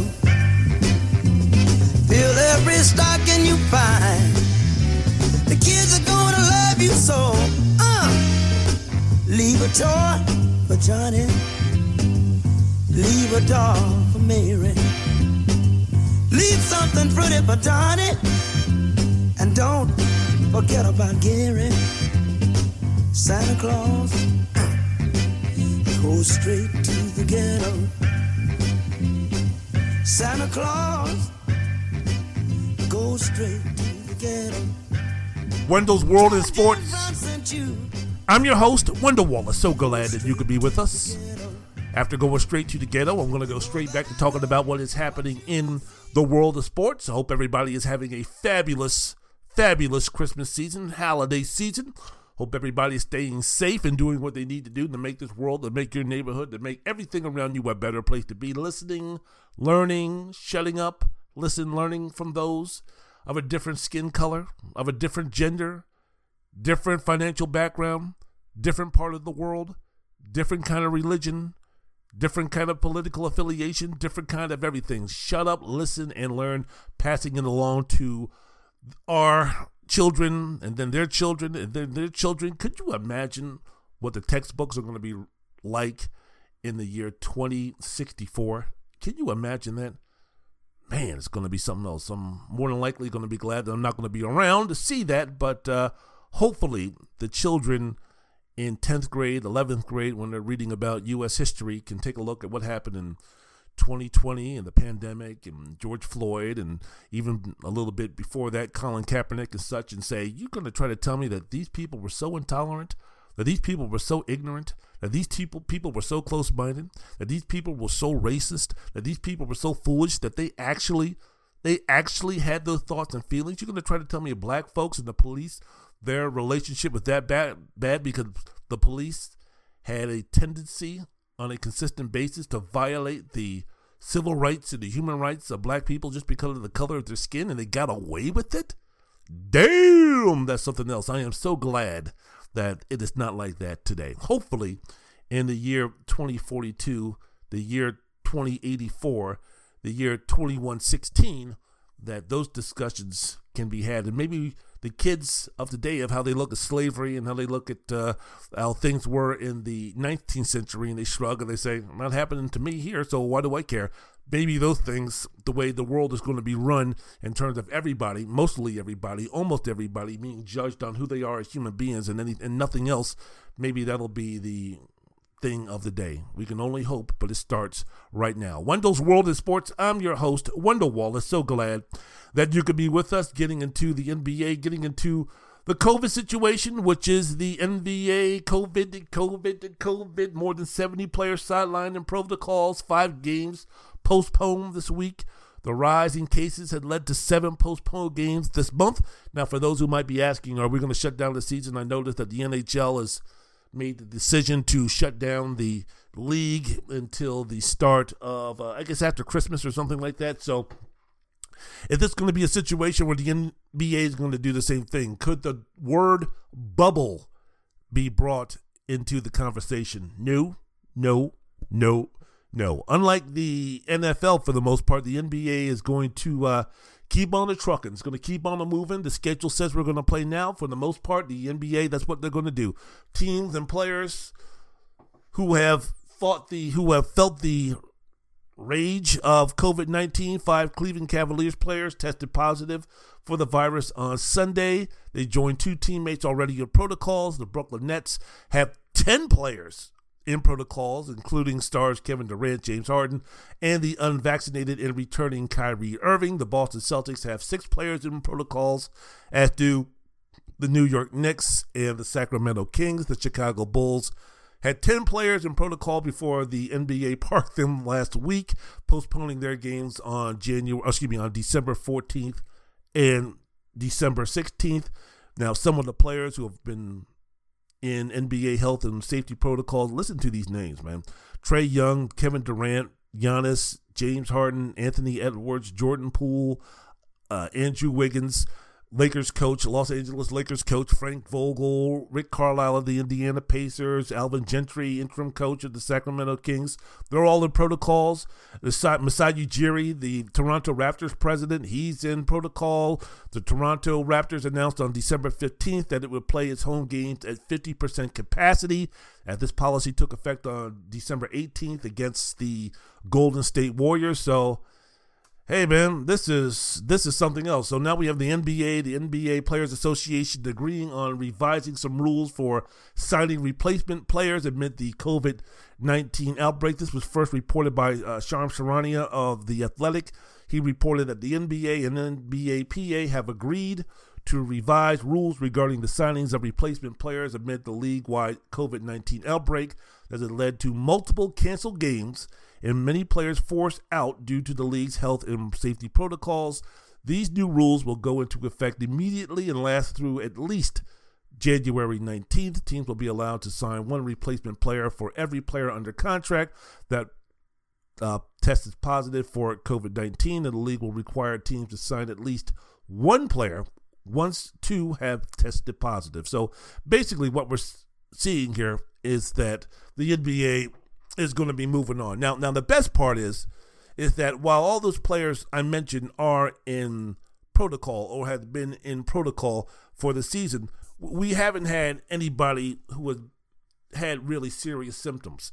Now, the league is spouted a 90-something percentage rate of players who have been vaccinated. So again, just understand, being vaccinated does not mean that you're immune to getting the virus. What it does mean, though, is that your chances of dying from the virus, the chances of you getting, really sick from the virus, the chances are greatly diminished when that happens, when you go ahead and get the virus. So Kevin Durant, James Harden, all these guys who are in protocol, because they got the virus doesn't mean that they're having any type of symptoms. They could be asymptomatic, but they have to do what they have to do, even though, again, they're not showing any type of symptoms from getting the virus. So in some cases, if you're speaking about Kevin Durant, if you're speaking about James Harden, you're speaking about a couple of others, man, this is almost a blessing in disguise, sort of, kind of, because these guys have been logging a whole lot of minutes. Kevin Durant had been logging, close to 40 minutes for the last couple of games before he was put on the shelf because of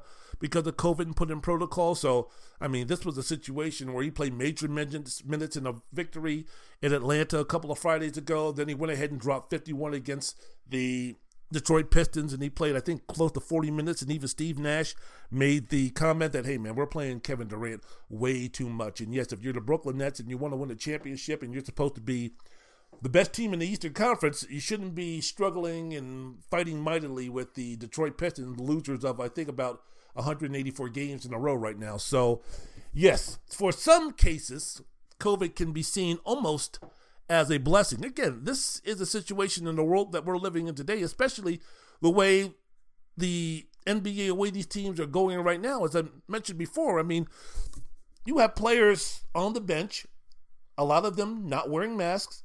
The game itself lends to the fact that you could catch COVID, especially if players are asymptomatic. I don't know what their routine is in terms of testing is concerned. I don't know if they're being tested every day or every other day. I don't know exactly. I don't know what the difference is between players who have been vaccinated or those who are not vaccinated. I don't know. So the way the game is played naturally is speaking about these players in close proximity, the coaches shoulder to shoulder next to each other on the bench, the players next to each other on the bench, the huddles and everything like that. No one is masking up. So it's not surprising that, yeah, there seems to be an outbreak of COVID-19. Again, the good part is the fact that these guys are either asymptomatics or having very little to no symptoms. But then again, if you're vaccinated, you can kind of a little bit get away with that, knowing that, hey, in all likelihood, the possibility of you facing serious complications from coming down with the virus are mitigated because you have been vaccinated. Wendell's World in Sports, the podcast. I'm your host, Wendell Wallace. So glad that you could be with us. So because of what's been going down, guess who's back? Guess who's back? Well, sort of, kind of. Guess who's back? Kyrie Irving. As I said, kind of. He's going to he entered the NBA health and safety protocol the day after the Nets said he would return. He entered the health and safety protocols less than 24 hours after the team announced his return. I already said that. He announced it on Saturday, and he was placed on it later on that day.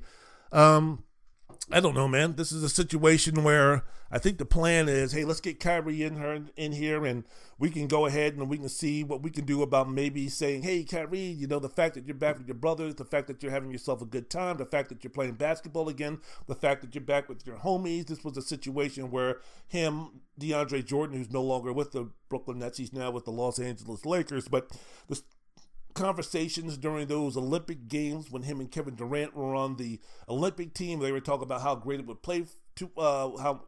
would be for those guys to play with each other, and then how they orchestrated the opportunity for those guys to go to New York City and Brooklyn and play together. And really, because of injury to Kevin Durant and then an injury in the playoffs to Kyrie Irving, that really didn't fulfill the true potential of what it would be like for those guys to play each other. And now with COVID and the situation for Kyrie not to get vaccinated, and because of that, the decision by the Nets organization for him to stay away, is a situation now where it's like, hey, man, Kyrie Irving, again, has never said that I am not getting vaccinated because I don't trust the government or I don't trust the stuff in my body and anything like that. I just think it's a personal choice for him not to take the vaccine because someone is telling him what to do. And as a grown man, there's certain things that you should be able to decide for yourself. And he decided that he's not going to have someone tell him that he needs to take the vaccine. So is it out of principle or whatever? With Kyrie, you never know. But that's the reason. So he's not anti-vaccine as he stated before. So what the Brooklyn Nets are maybe hoping is that he will get back with his teammates. He'll get back with Durant. He'll get back with James Harden. Those guys will explain to him the opportunity that they have to win a championship together, especially James Harden. Kevin Durant already has 2 rings. Kyrie Irving already has 1. James Harden, I would guess, would be maybe the most vocal in terms of, hey, man, we need you back because I want to win that championship. That's the only thing missing from my legacy. I've won an MVP. I've been considered one of the greatest players of my generation. I'm going to go down on one of the greatest scorers in NBA history. I've got everything.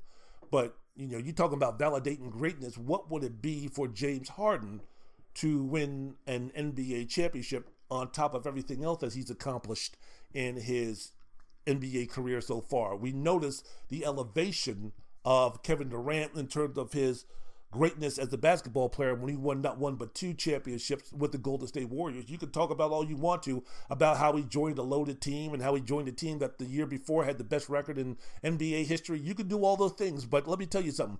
2 rings versus 0 rings in terms of his legacy is concerned, in terms of his ranking as far as all-time greats are concerned, greatly changes when you win that championship, regardless of how you get it, with the possible exception if that you're in year 18 of your NBA career and you're just sitting on the bench while the youngins of the next generations, the superstars of the next generations, go ahead and win themselves a championship. See Mitch Richmond on that one.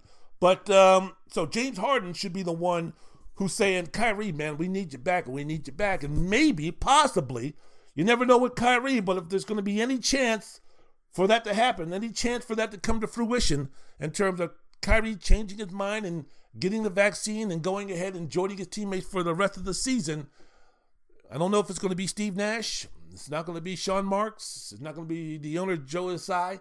It's going to be his teammates. It's going to be his brothers. It's going to be the players and his teammates that he professes that he loves so much. So maybe that's going to be the deal. And they need him. But the team is depleted like it is. They need Kyrie. One of the best players in the league. One of the most genius of basketball players on the offensive end, the way he can create, the way that he can score. And when Kyrie is locked in and loaded and ready to go and really concentrating on basketball, man, he's still a top 12, top 15 player at the very least. So this whole thing was put together, this quote-unquote super team for Brooklyn was put together with Kyrie Irving in mind. And he seemed during the season last season where he made this decision to have James Harden be the point guard and all those type of decisions. It just seemed like Kyrie was starting to fit in and do some things. But an injury to Kyrie during the playoffs knocked him out and diminished the chances greatly of the Brooklyn Nets winning the championship. Now, here's the opportunity for him to do this. Both these guys, all three of these guys are past their age 30 mark. So there's not going to be too many chances. We can speak about how talented Brooklyn is full strength, but how much do you give the trio of Kevin Durant, James Harden, and Kyrie Irving? How much is the window open for them to win championships? They missed their opportunity last season, not by any fault of their own, but you give them, 3 more cracks at this in terms of being real, true, elite championship contenders out there for them to get that ring together as a trio? So any opportunity lost is an opportunity that, you can't count on 4 or 5 or 6 years down the road. When you take a look at the age, when you take a look at the mileage, when you take a look at everything that's been going on with these three, and you just take a look at the NBA landscape in particular. So Kyrie Irving going to join the Nets. The Nets need him. They need the scoring. They need the depth from the backcourt.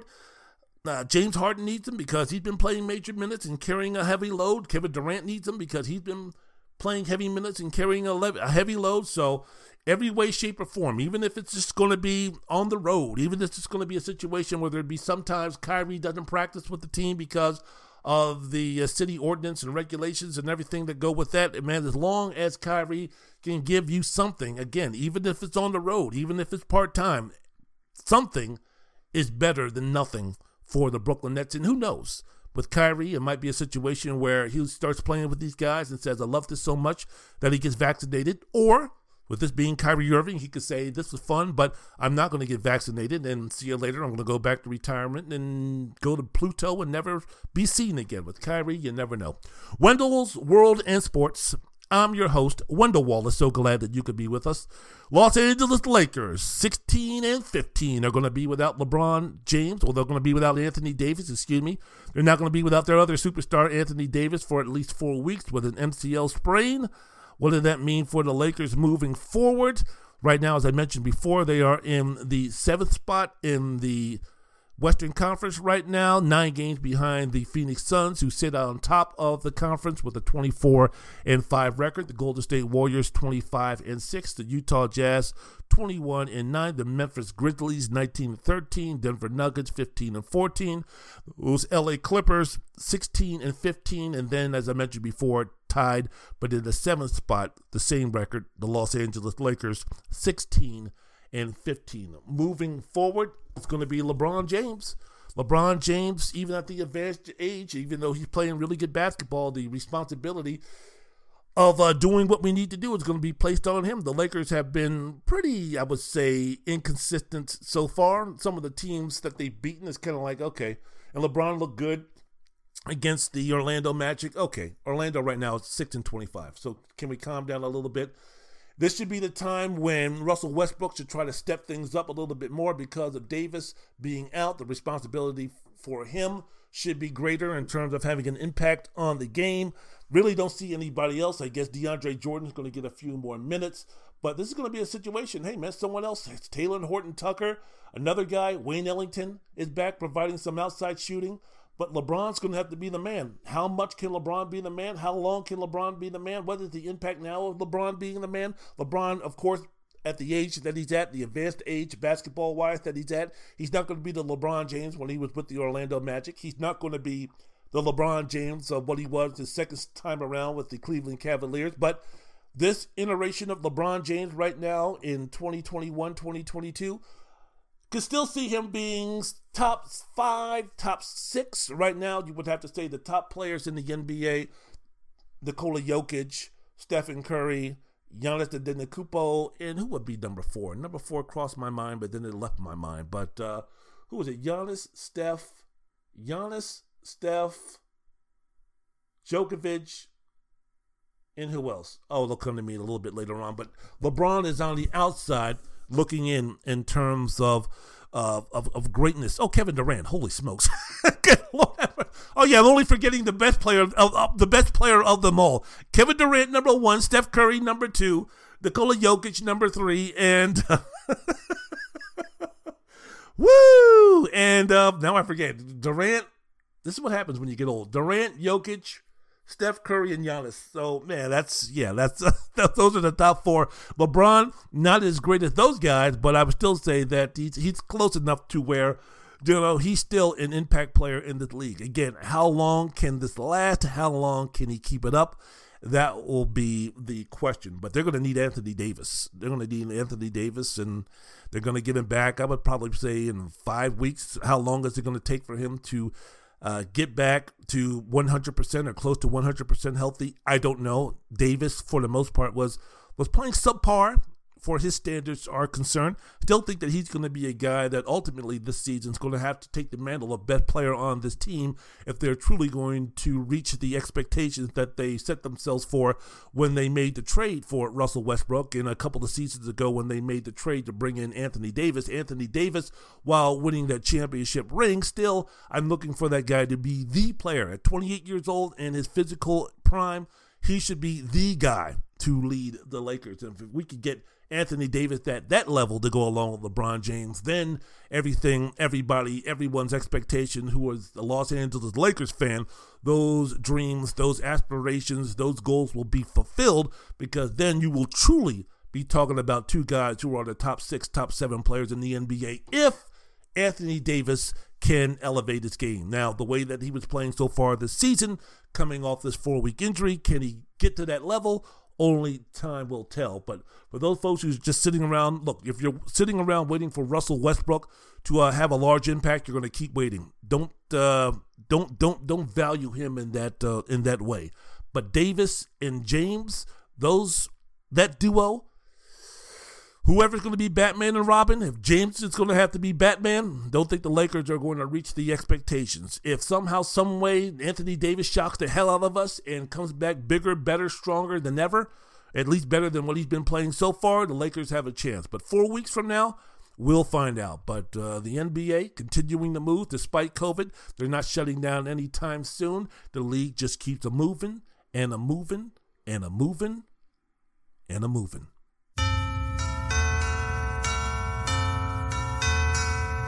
Someday at Christmas, men won't be boys, playing with bombs like kids play with toys.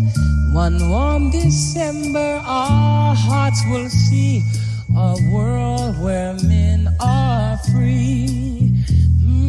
Someday at Christmas, there'll be no wars, when we have learned what Christmas is for. When we have found what life's really worth, there'll be peace on earth. Someday all our dreams will come to be. Someday in a world where men are free.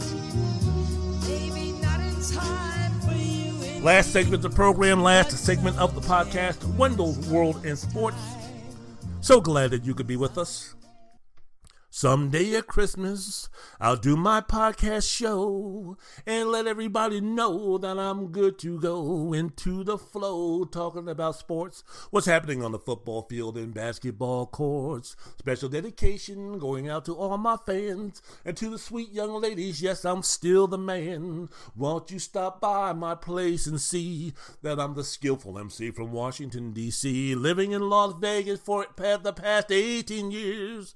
Living in Las Vegas, I still give cheers. I'm still above all my peers. That's why you see them tears going straight down to their face is such a disgrace. They know that no one can take my place. When it comes about talking about sports, I'm definitely number one. Grab this microphone and have some fun. Wendell's World in Sports, I'm your host, Wendell Wallace. So glad Stevie gets me going like that. Wendell's World in Sports, I'm your host, Wendell Wallace. So glad that you could be with us.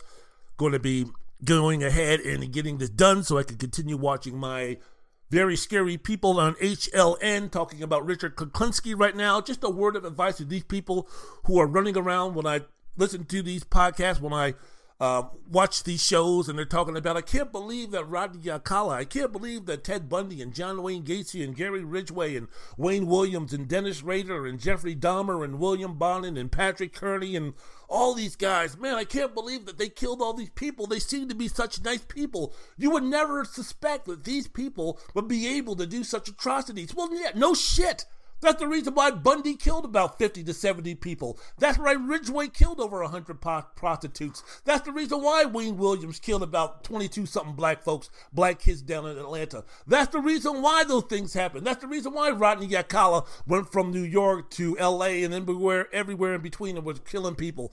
That's because they didn't look like people who could do that. Honest Tool looked like he could kill people like that, which is the reason why Honest Tool, despite his best efforts, never got to the number of murders that these other prolific serial killers did.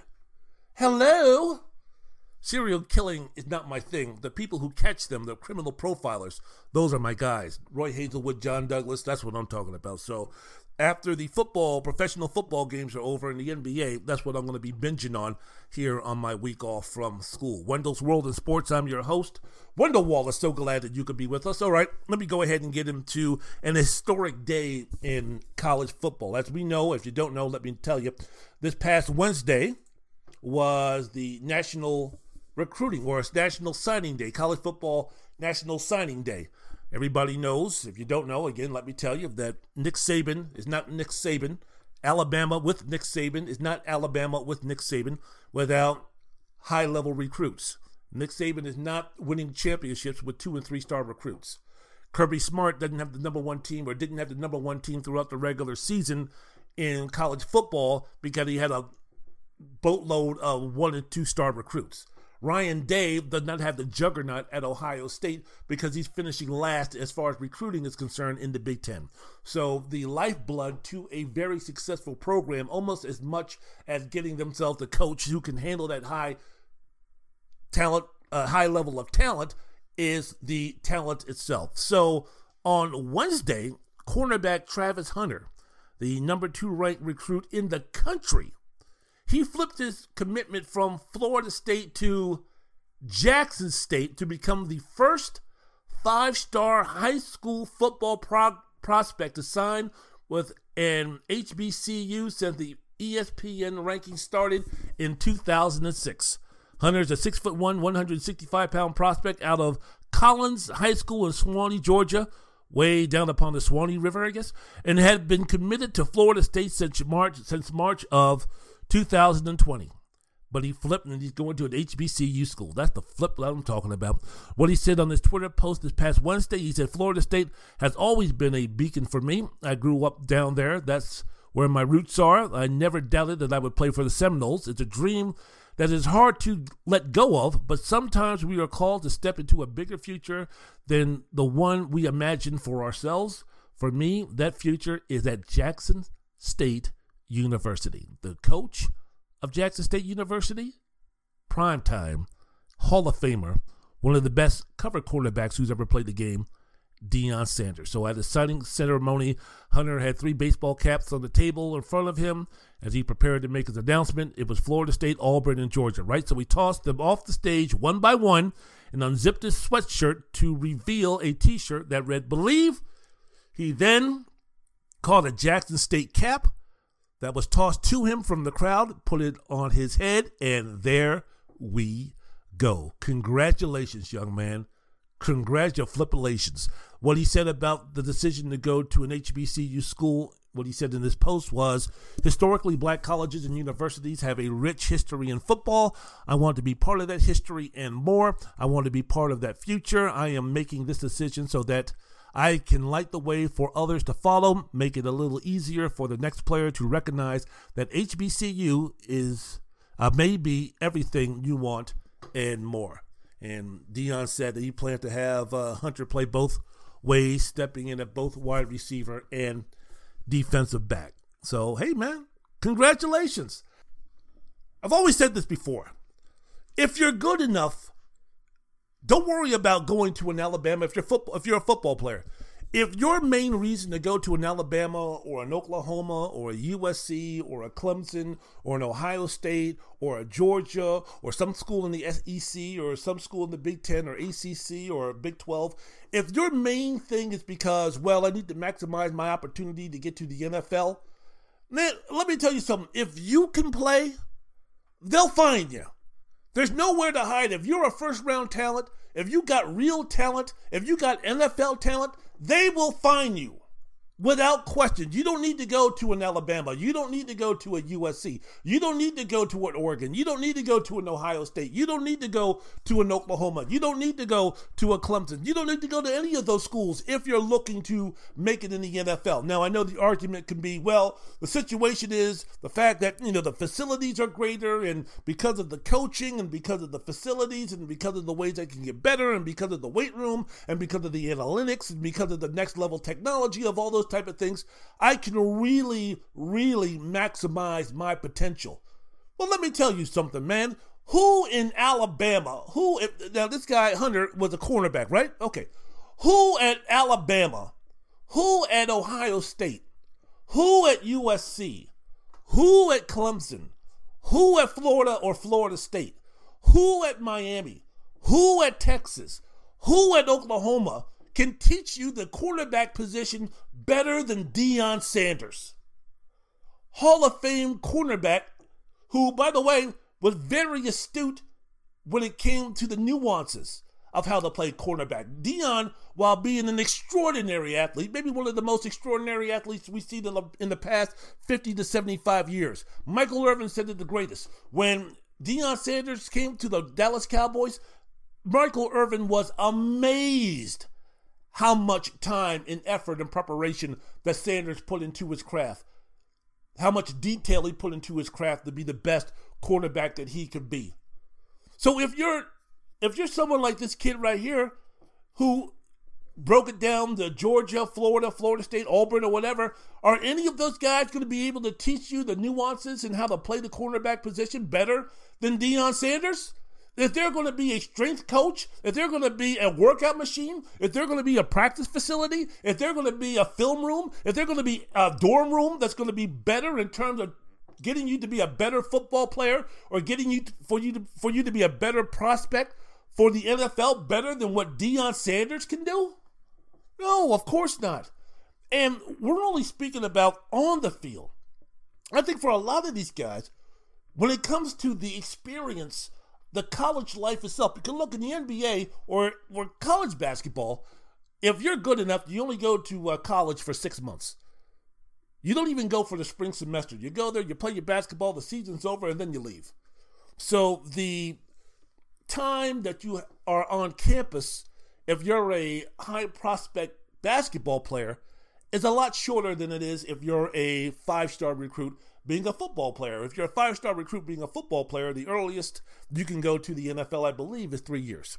So if you're going to be spending 3 years minimum at a university, I think in certain situations, and in fact, a lot of situations, instead of going to a school, and of course, it all depends on where you're coming from. It all depends on what environment that you're coming from. It also depends on what type of environment that you want to be in, or what type of environment can foster the best opportunity for you to become the best person.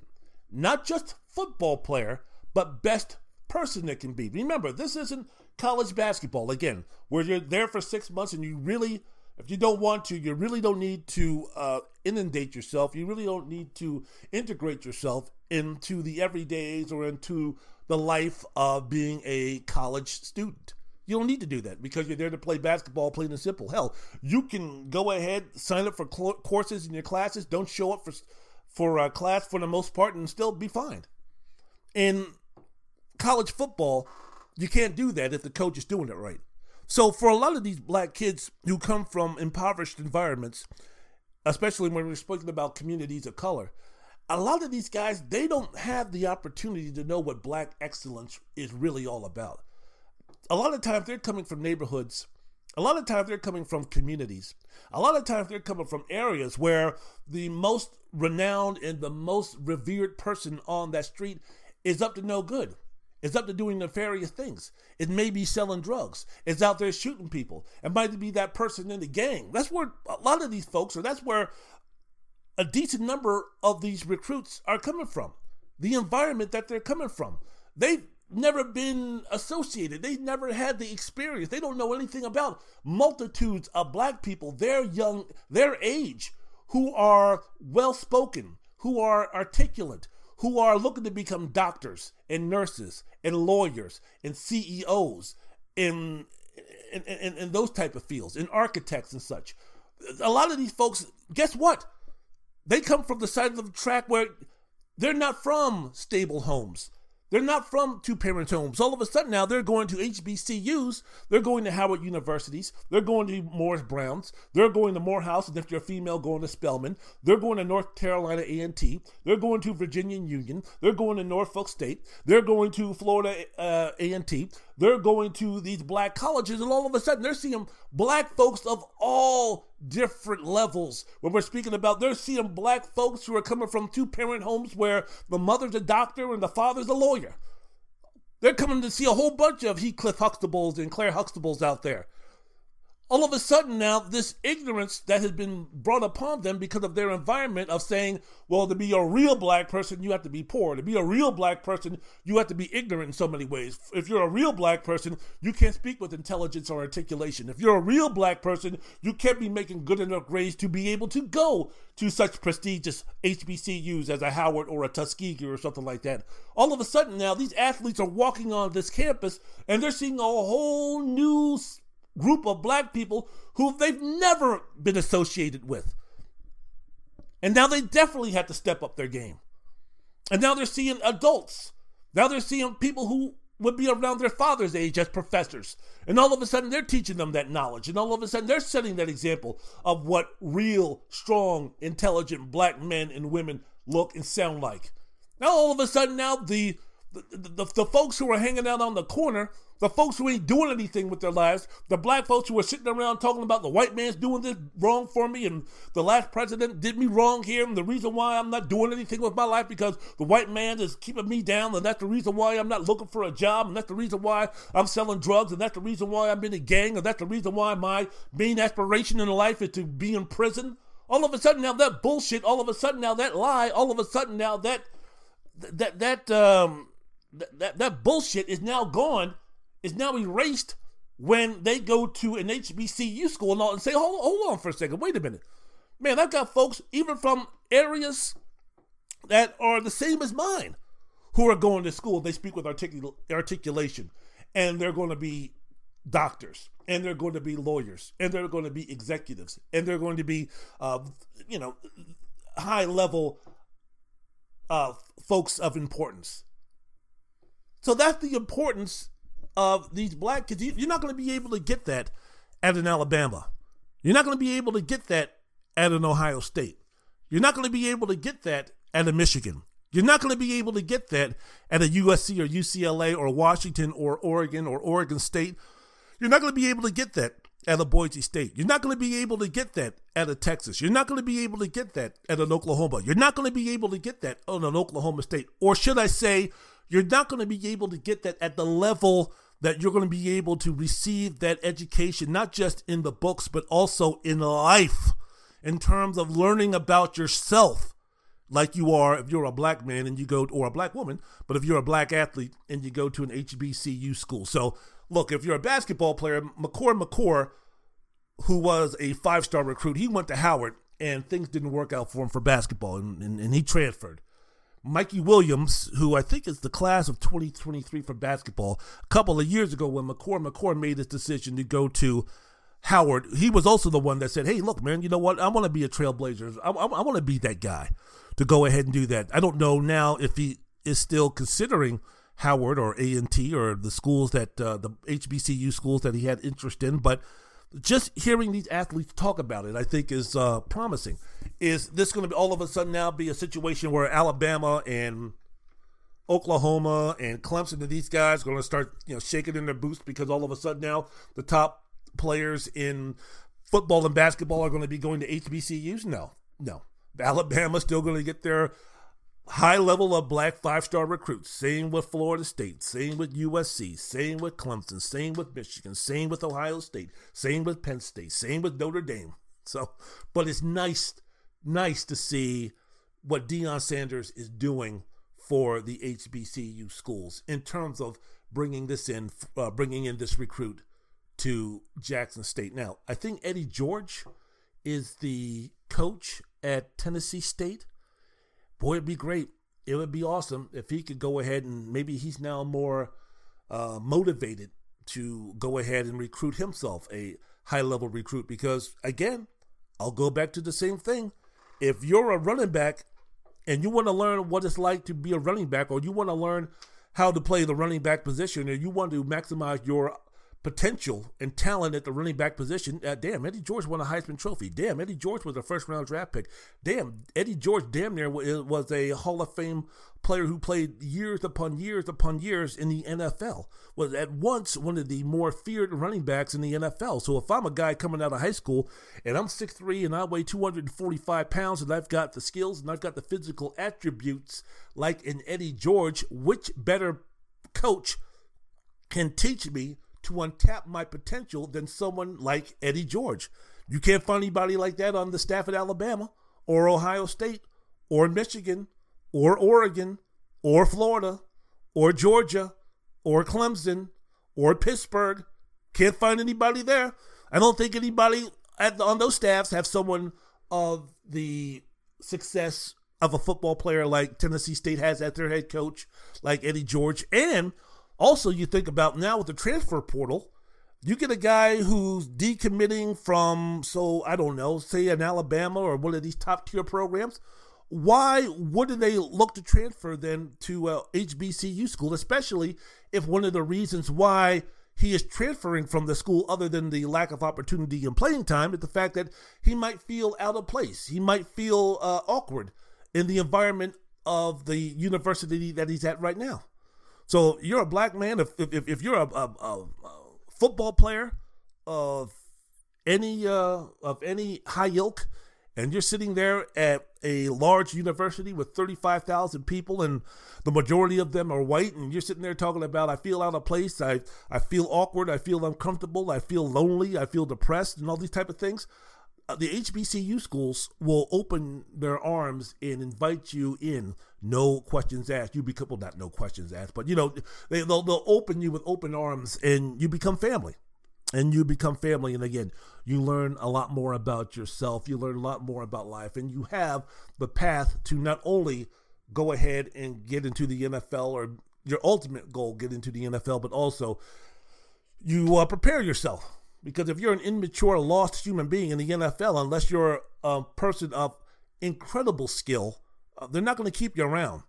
Unless you have the skills of a Greg Hardy or Antonio Brown, they're not going to keep you around if you're a knucklehead and you don't know what the fuck you're doing. But if you come into that league and you're mature and you're grown and you're responsible and you're able to do the things as far as what they're asking you to do, not only as a football player, but as a man also, a young man also, you'll stick around. Good character guys are hard to find in the NFL for the most part. But yeah, man, they'll keep you around. So I applaud the decision. And you talk about HBCU players in the NFL.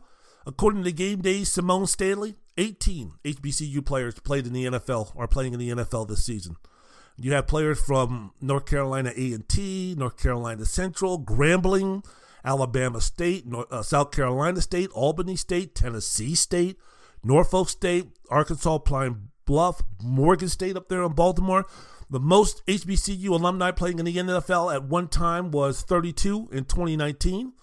And following the 2021 NFL draft, the most draft picks from an HBCU school were Grambling with 121, Eddie Robinson, Doug Williams, Tennessee State 117, Jackson State 101, Southern University at 78, that's down there in Louisiana, and Florida A&M. So if you're at LSU and Ed Orgeron just left and you're not really hip to hear what Brian Kelly is talking about, and you want to transfer, why wouldn't you transfer? Why wouldn't you look at Southern University? Why wouldn't you do something like that? The greatest football player who ever lived went to an HBCU school, thank you very much, by the name of Jerry Rice, who went to Mississippi Valley State from 1981 to 1984, caught passing from Willie Satellite Totten, who lit up the scoreboards before people were lighting up scoreboards nowadays. Walter Payton, the greatest running back, one of the greatest running backs and football players of all time. He went to Jackson State from 1971 to 1974. 34 players from HBCU schools are in the National Football Hall of Fame. That's almost 10% of all players. Brother, let me tell you something. If you can play the game of football, you will not be handcuffed. Your chances will not be lessened by going to an HBCU school. Walter Payton, Jerry Rice, Mel Blount, Alvin Bethea, Willie Brown, Michael Strahan, John Stallworth, Shannon Sharp, Deacon Jones, Charlie Joyner, all Hall of Famers who went to HBCU school. So, hey man, I'm thinking that possibly, maybe that Deion Sanders can do something in terms of put together like an all-star squad, man. Put together a bunch of guys at Jackson State who, guess what, will start challenging some of the different schools and start putting their name on the map. Because if you can, because of what Coach Prime or Coach Sanders is doing down there, signing his son Shedeur Sanders, who was an ESPN 300 recruit in the 2021 class, along with Katron Evans, Quadarius Davis, and Travante Tucker. If Sanders can continue to accumulate this talent, then, man, we're speaking about a situation where they're going to start getting more exposure. They're going to start getting more TV time, and that might influence another 4 or 5 star recruit to say, well, maybe not Jackson State, but why can't I go to Grambling? Why can't I go to Southern? Why can't I go to FAMU? Why can't I go to some of these other schools and do the same thing that these guys are doing down at Jackson State? So I'll tell you one thing, man. Also, when you're speaking about kids, young men 18 to 22 years old, walking down a college campus. I'm sorry, the most attractive, the most beautiful females are at HBCU schools. If you think of mine, go down to the campus and walk around at Howard University. My goodness gracious, my brother, Mikel Davis, went to Howard University, and I remember I would kind of sneak off and walk around the campus with him and maybe sneak into a class and one of his classes and take a listen to what the professor was putting down. But walking around that campus back there in 1988-89, my goodness gracious, the females walking around that campus were beyond beautiful, were beyond gorgeous, were beyond sexy, were beyond attractive. And guess what? When they open up their mouth, knowledge, strength, Nubian princesses. It was unflippin' believable, man, how absolutely beautiful they are. They were and are.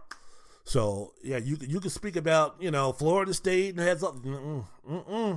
Chico State at Woo, the girls at USC.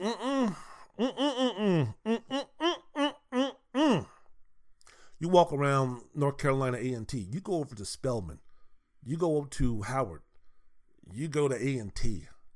You go to some of them black colleges, and you walk around that campus, and don't tell me that you ain't going to be falling in love when you go ahead and you take a look at some of them females that are walking around that campus. Unbelievable. Wendell's World in Sports. I'm your host, Wendell Wallace. So glad that you could be with us. So very quickly, look, Tiger Woods, everyone's talking about, him and his son Charlie. How about that? Isn't that wonderful? I still remember what Tiger Woods did. I still remember who Tiger Woods is and was. So, good for him that he's spending a day or a tournament hitting it with his child. Nothing else really matters. Good for him. Awesome. But if you're ESPN, could you please spare me the Tiger Woods Father of the Year? Isn't that sweet? Isn't that precious award? Because, not really down with that. Not really into it. So, I know what Tiger Woods is, and I know what Tiger Woods does. Again, my opinion of Tiger Woods and him being a father who gives a fuck. Tiger Woods, be the best father you can. Tiger Woods, have fun. Golf with your son every day, man. Do what you need to do to make him the best person that he can be.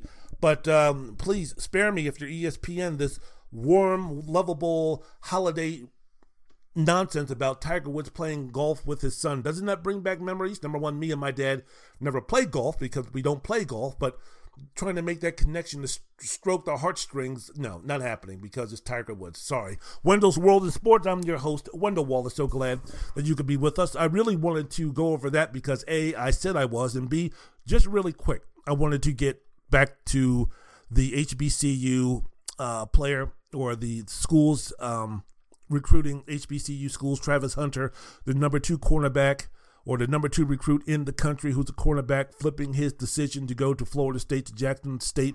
I also want to say this.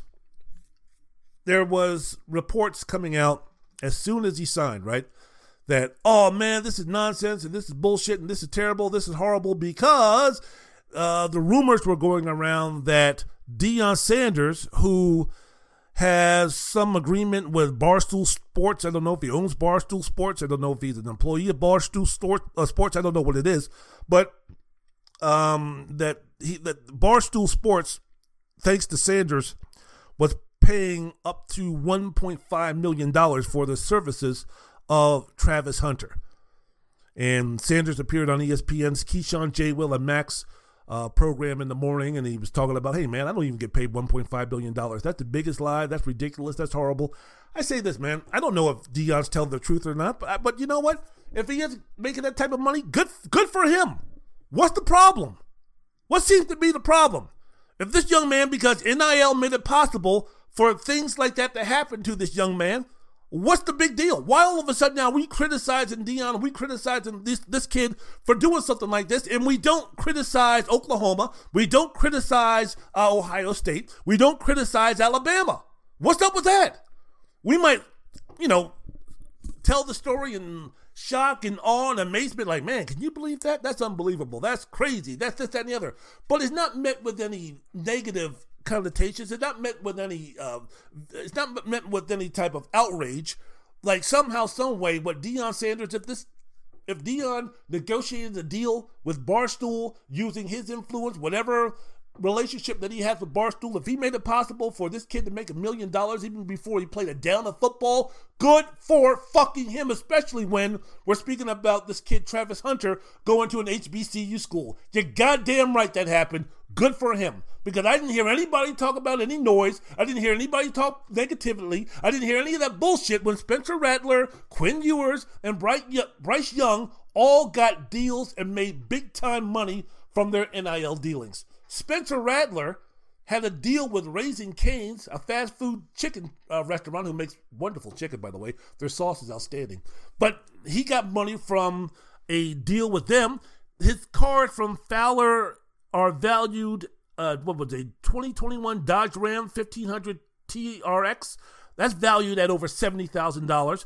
He was also driving around the Dodge Charger Scat Pack, which was $43,450. I didn't hear anybody, ripping Oklahoma or ripping Lincoln Riley or ripping Spencer Rattler for making all those type of deals.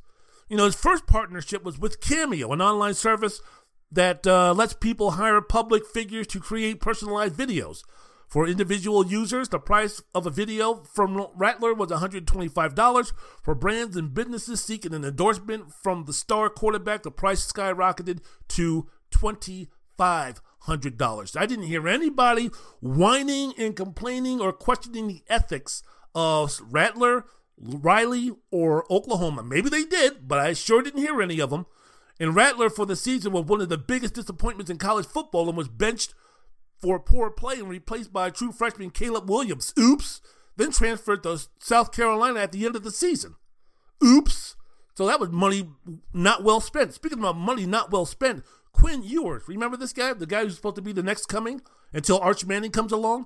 Well, according to a source, he had an NIL deal at Ohio State, the school where he played in one game, took 2 snaps, didn't throw a pass, and then he transferred back to Texas. According to sources, he had an NIL deal at Ohio State for $1.4 million.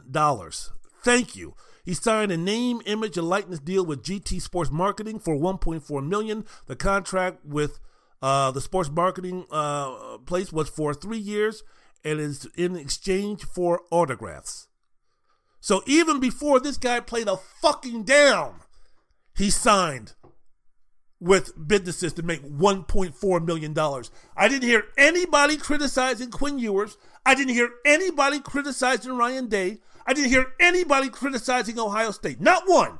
But oh my goodness gracious, let Jackson State all of a sudden steal one of the players who was supposed to be going to one of the Blue Bloods. Well, then all of a sudden something has to be wrong. Because a kid of that stature, a kid of that high profile would never think about going to a HBCU school.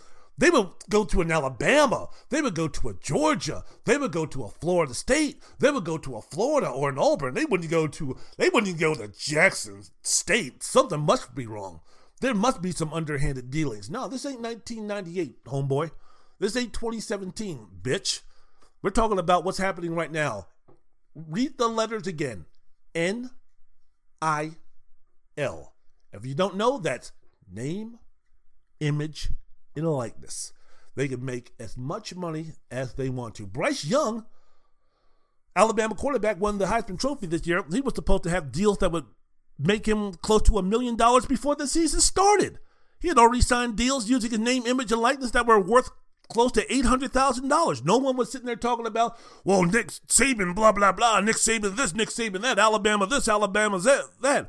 Young was presented deals worth well in excess of $1 million. Nope, I don't hear any criticism about that situation. And that's stuff that's been reported. I mean, before all of this stuff went down, before all of the rules for NIL laxed and gave student athletes the opportunity to make money off of their name and image, just think about all the underhanded, shady, sniveling ways that players could get paid or players could get compensated or players could be taken care of before all of this stuff went down. Even if we kind of read in between the lines of what the NCAA was talking about, to where it was, a little bit of gray area in terms of are we doing something right? Are we doing something wrong? This is the rule right here, but he needs to get paid. So how are we going to be able to navigate through this so this person can take care of this person without the NCAA sniffing around to find out what we're doing? Just imagine the things that have been happening at Ohio State, especially during Urban Meyer's time, right? Imagine what went down in Alabama, Ohio State, Clemson, and such. Now, these coaches can swear up and down, no. We go straight by the Brooks. And look, when you're Alabama and you're Nick Saban, yeah, I mean, your reputation perceived you. So you don't have to be desperate. You don't have to have the moral compass of an LSU to get a player. But please, don't tell me that everything was always on the up and up. So again, to even think before the NIL happened that everything was above board with some of these guys going to these schools, I'm calling out your bullshit. So there you go, man. As I mentioned before, Travis Hunter, enjoy yourself. And I'm quite sure the young ladies at Jacksonville State, these Nubian princes walking around from all over the world, Black folks representing black folks from all over the world, along with the mixture of other ethnicities to help you become a man and help you grow and help you mature. Man, fantastic decision. I hope more people follow your lead. If you want to go to Alabama to play football, hey man, go for it. I'm not criticizing those who do that, but depending upon who that person is, sometimes the best thing for him to do is to go to an HBCU school. Again, especially if you're playing football and you stay there 3 years, you'll be amazed how awesome of a time that you'll have and how great of a football player you'll become. And guess what? Ask Steve McNair. Well, Steve McNair is no longer with us. If you would have asked Steve McNair, if you would have asked others in terms of going to an HBCU school, they'll find you. If you're awesome, if you're a first-round talent, they'll find you. Believe me, Steve McNair got invited. Did he get invited to the... I don't think he got invited to the Heisman Trophy presentation. I don't know if he did or not, but I remember there was a lot of discussion about that. And he played at Alcorn State. And that was back in the 20th century. So if the Houston then Oilers can make him the third or fourth pick in the NFL draft, if you're good enough to play, HBCU schools are not going to be a detriment, or not going to be a deterrent for NFL teams to draft you, especially if you're thinking about a quarterback, because they'll bend every way, shape, or form for a quarterback in terms of being drafted, the hope and prayer because of the importance of a quarterback in the NFL. All right, I'm out of here, man. I want to wish everybody a happy holiday, Merry Christmas, and all those type of things. I want to end the program today with the greatest Christmas song of them all. Hell, man, I'd be playing this song in July. I'd be playing this song in June. I'd be playing this song 12 months out of the year, 344 days of the year. So it's not just a Christmas song, but I don't know why a rapper hasn't taken that right there and used it in one of his songs. Merry Christmas, the greatest, the legend, Donny Hathaway. This Christmas, again, I want to wish everybody happy holidays, Merry Christmas. Do what you need to do to make it the best holiday season ever. Listening, learning, shutting up, and learning about one another to help this society go in the direction that it needs to go in. Yeah, man. Football time, though. I'm out. Music.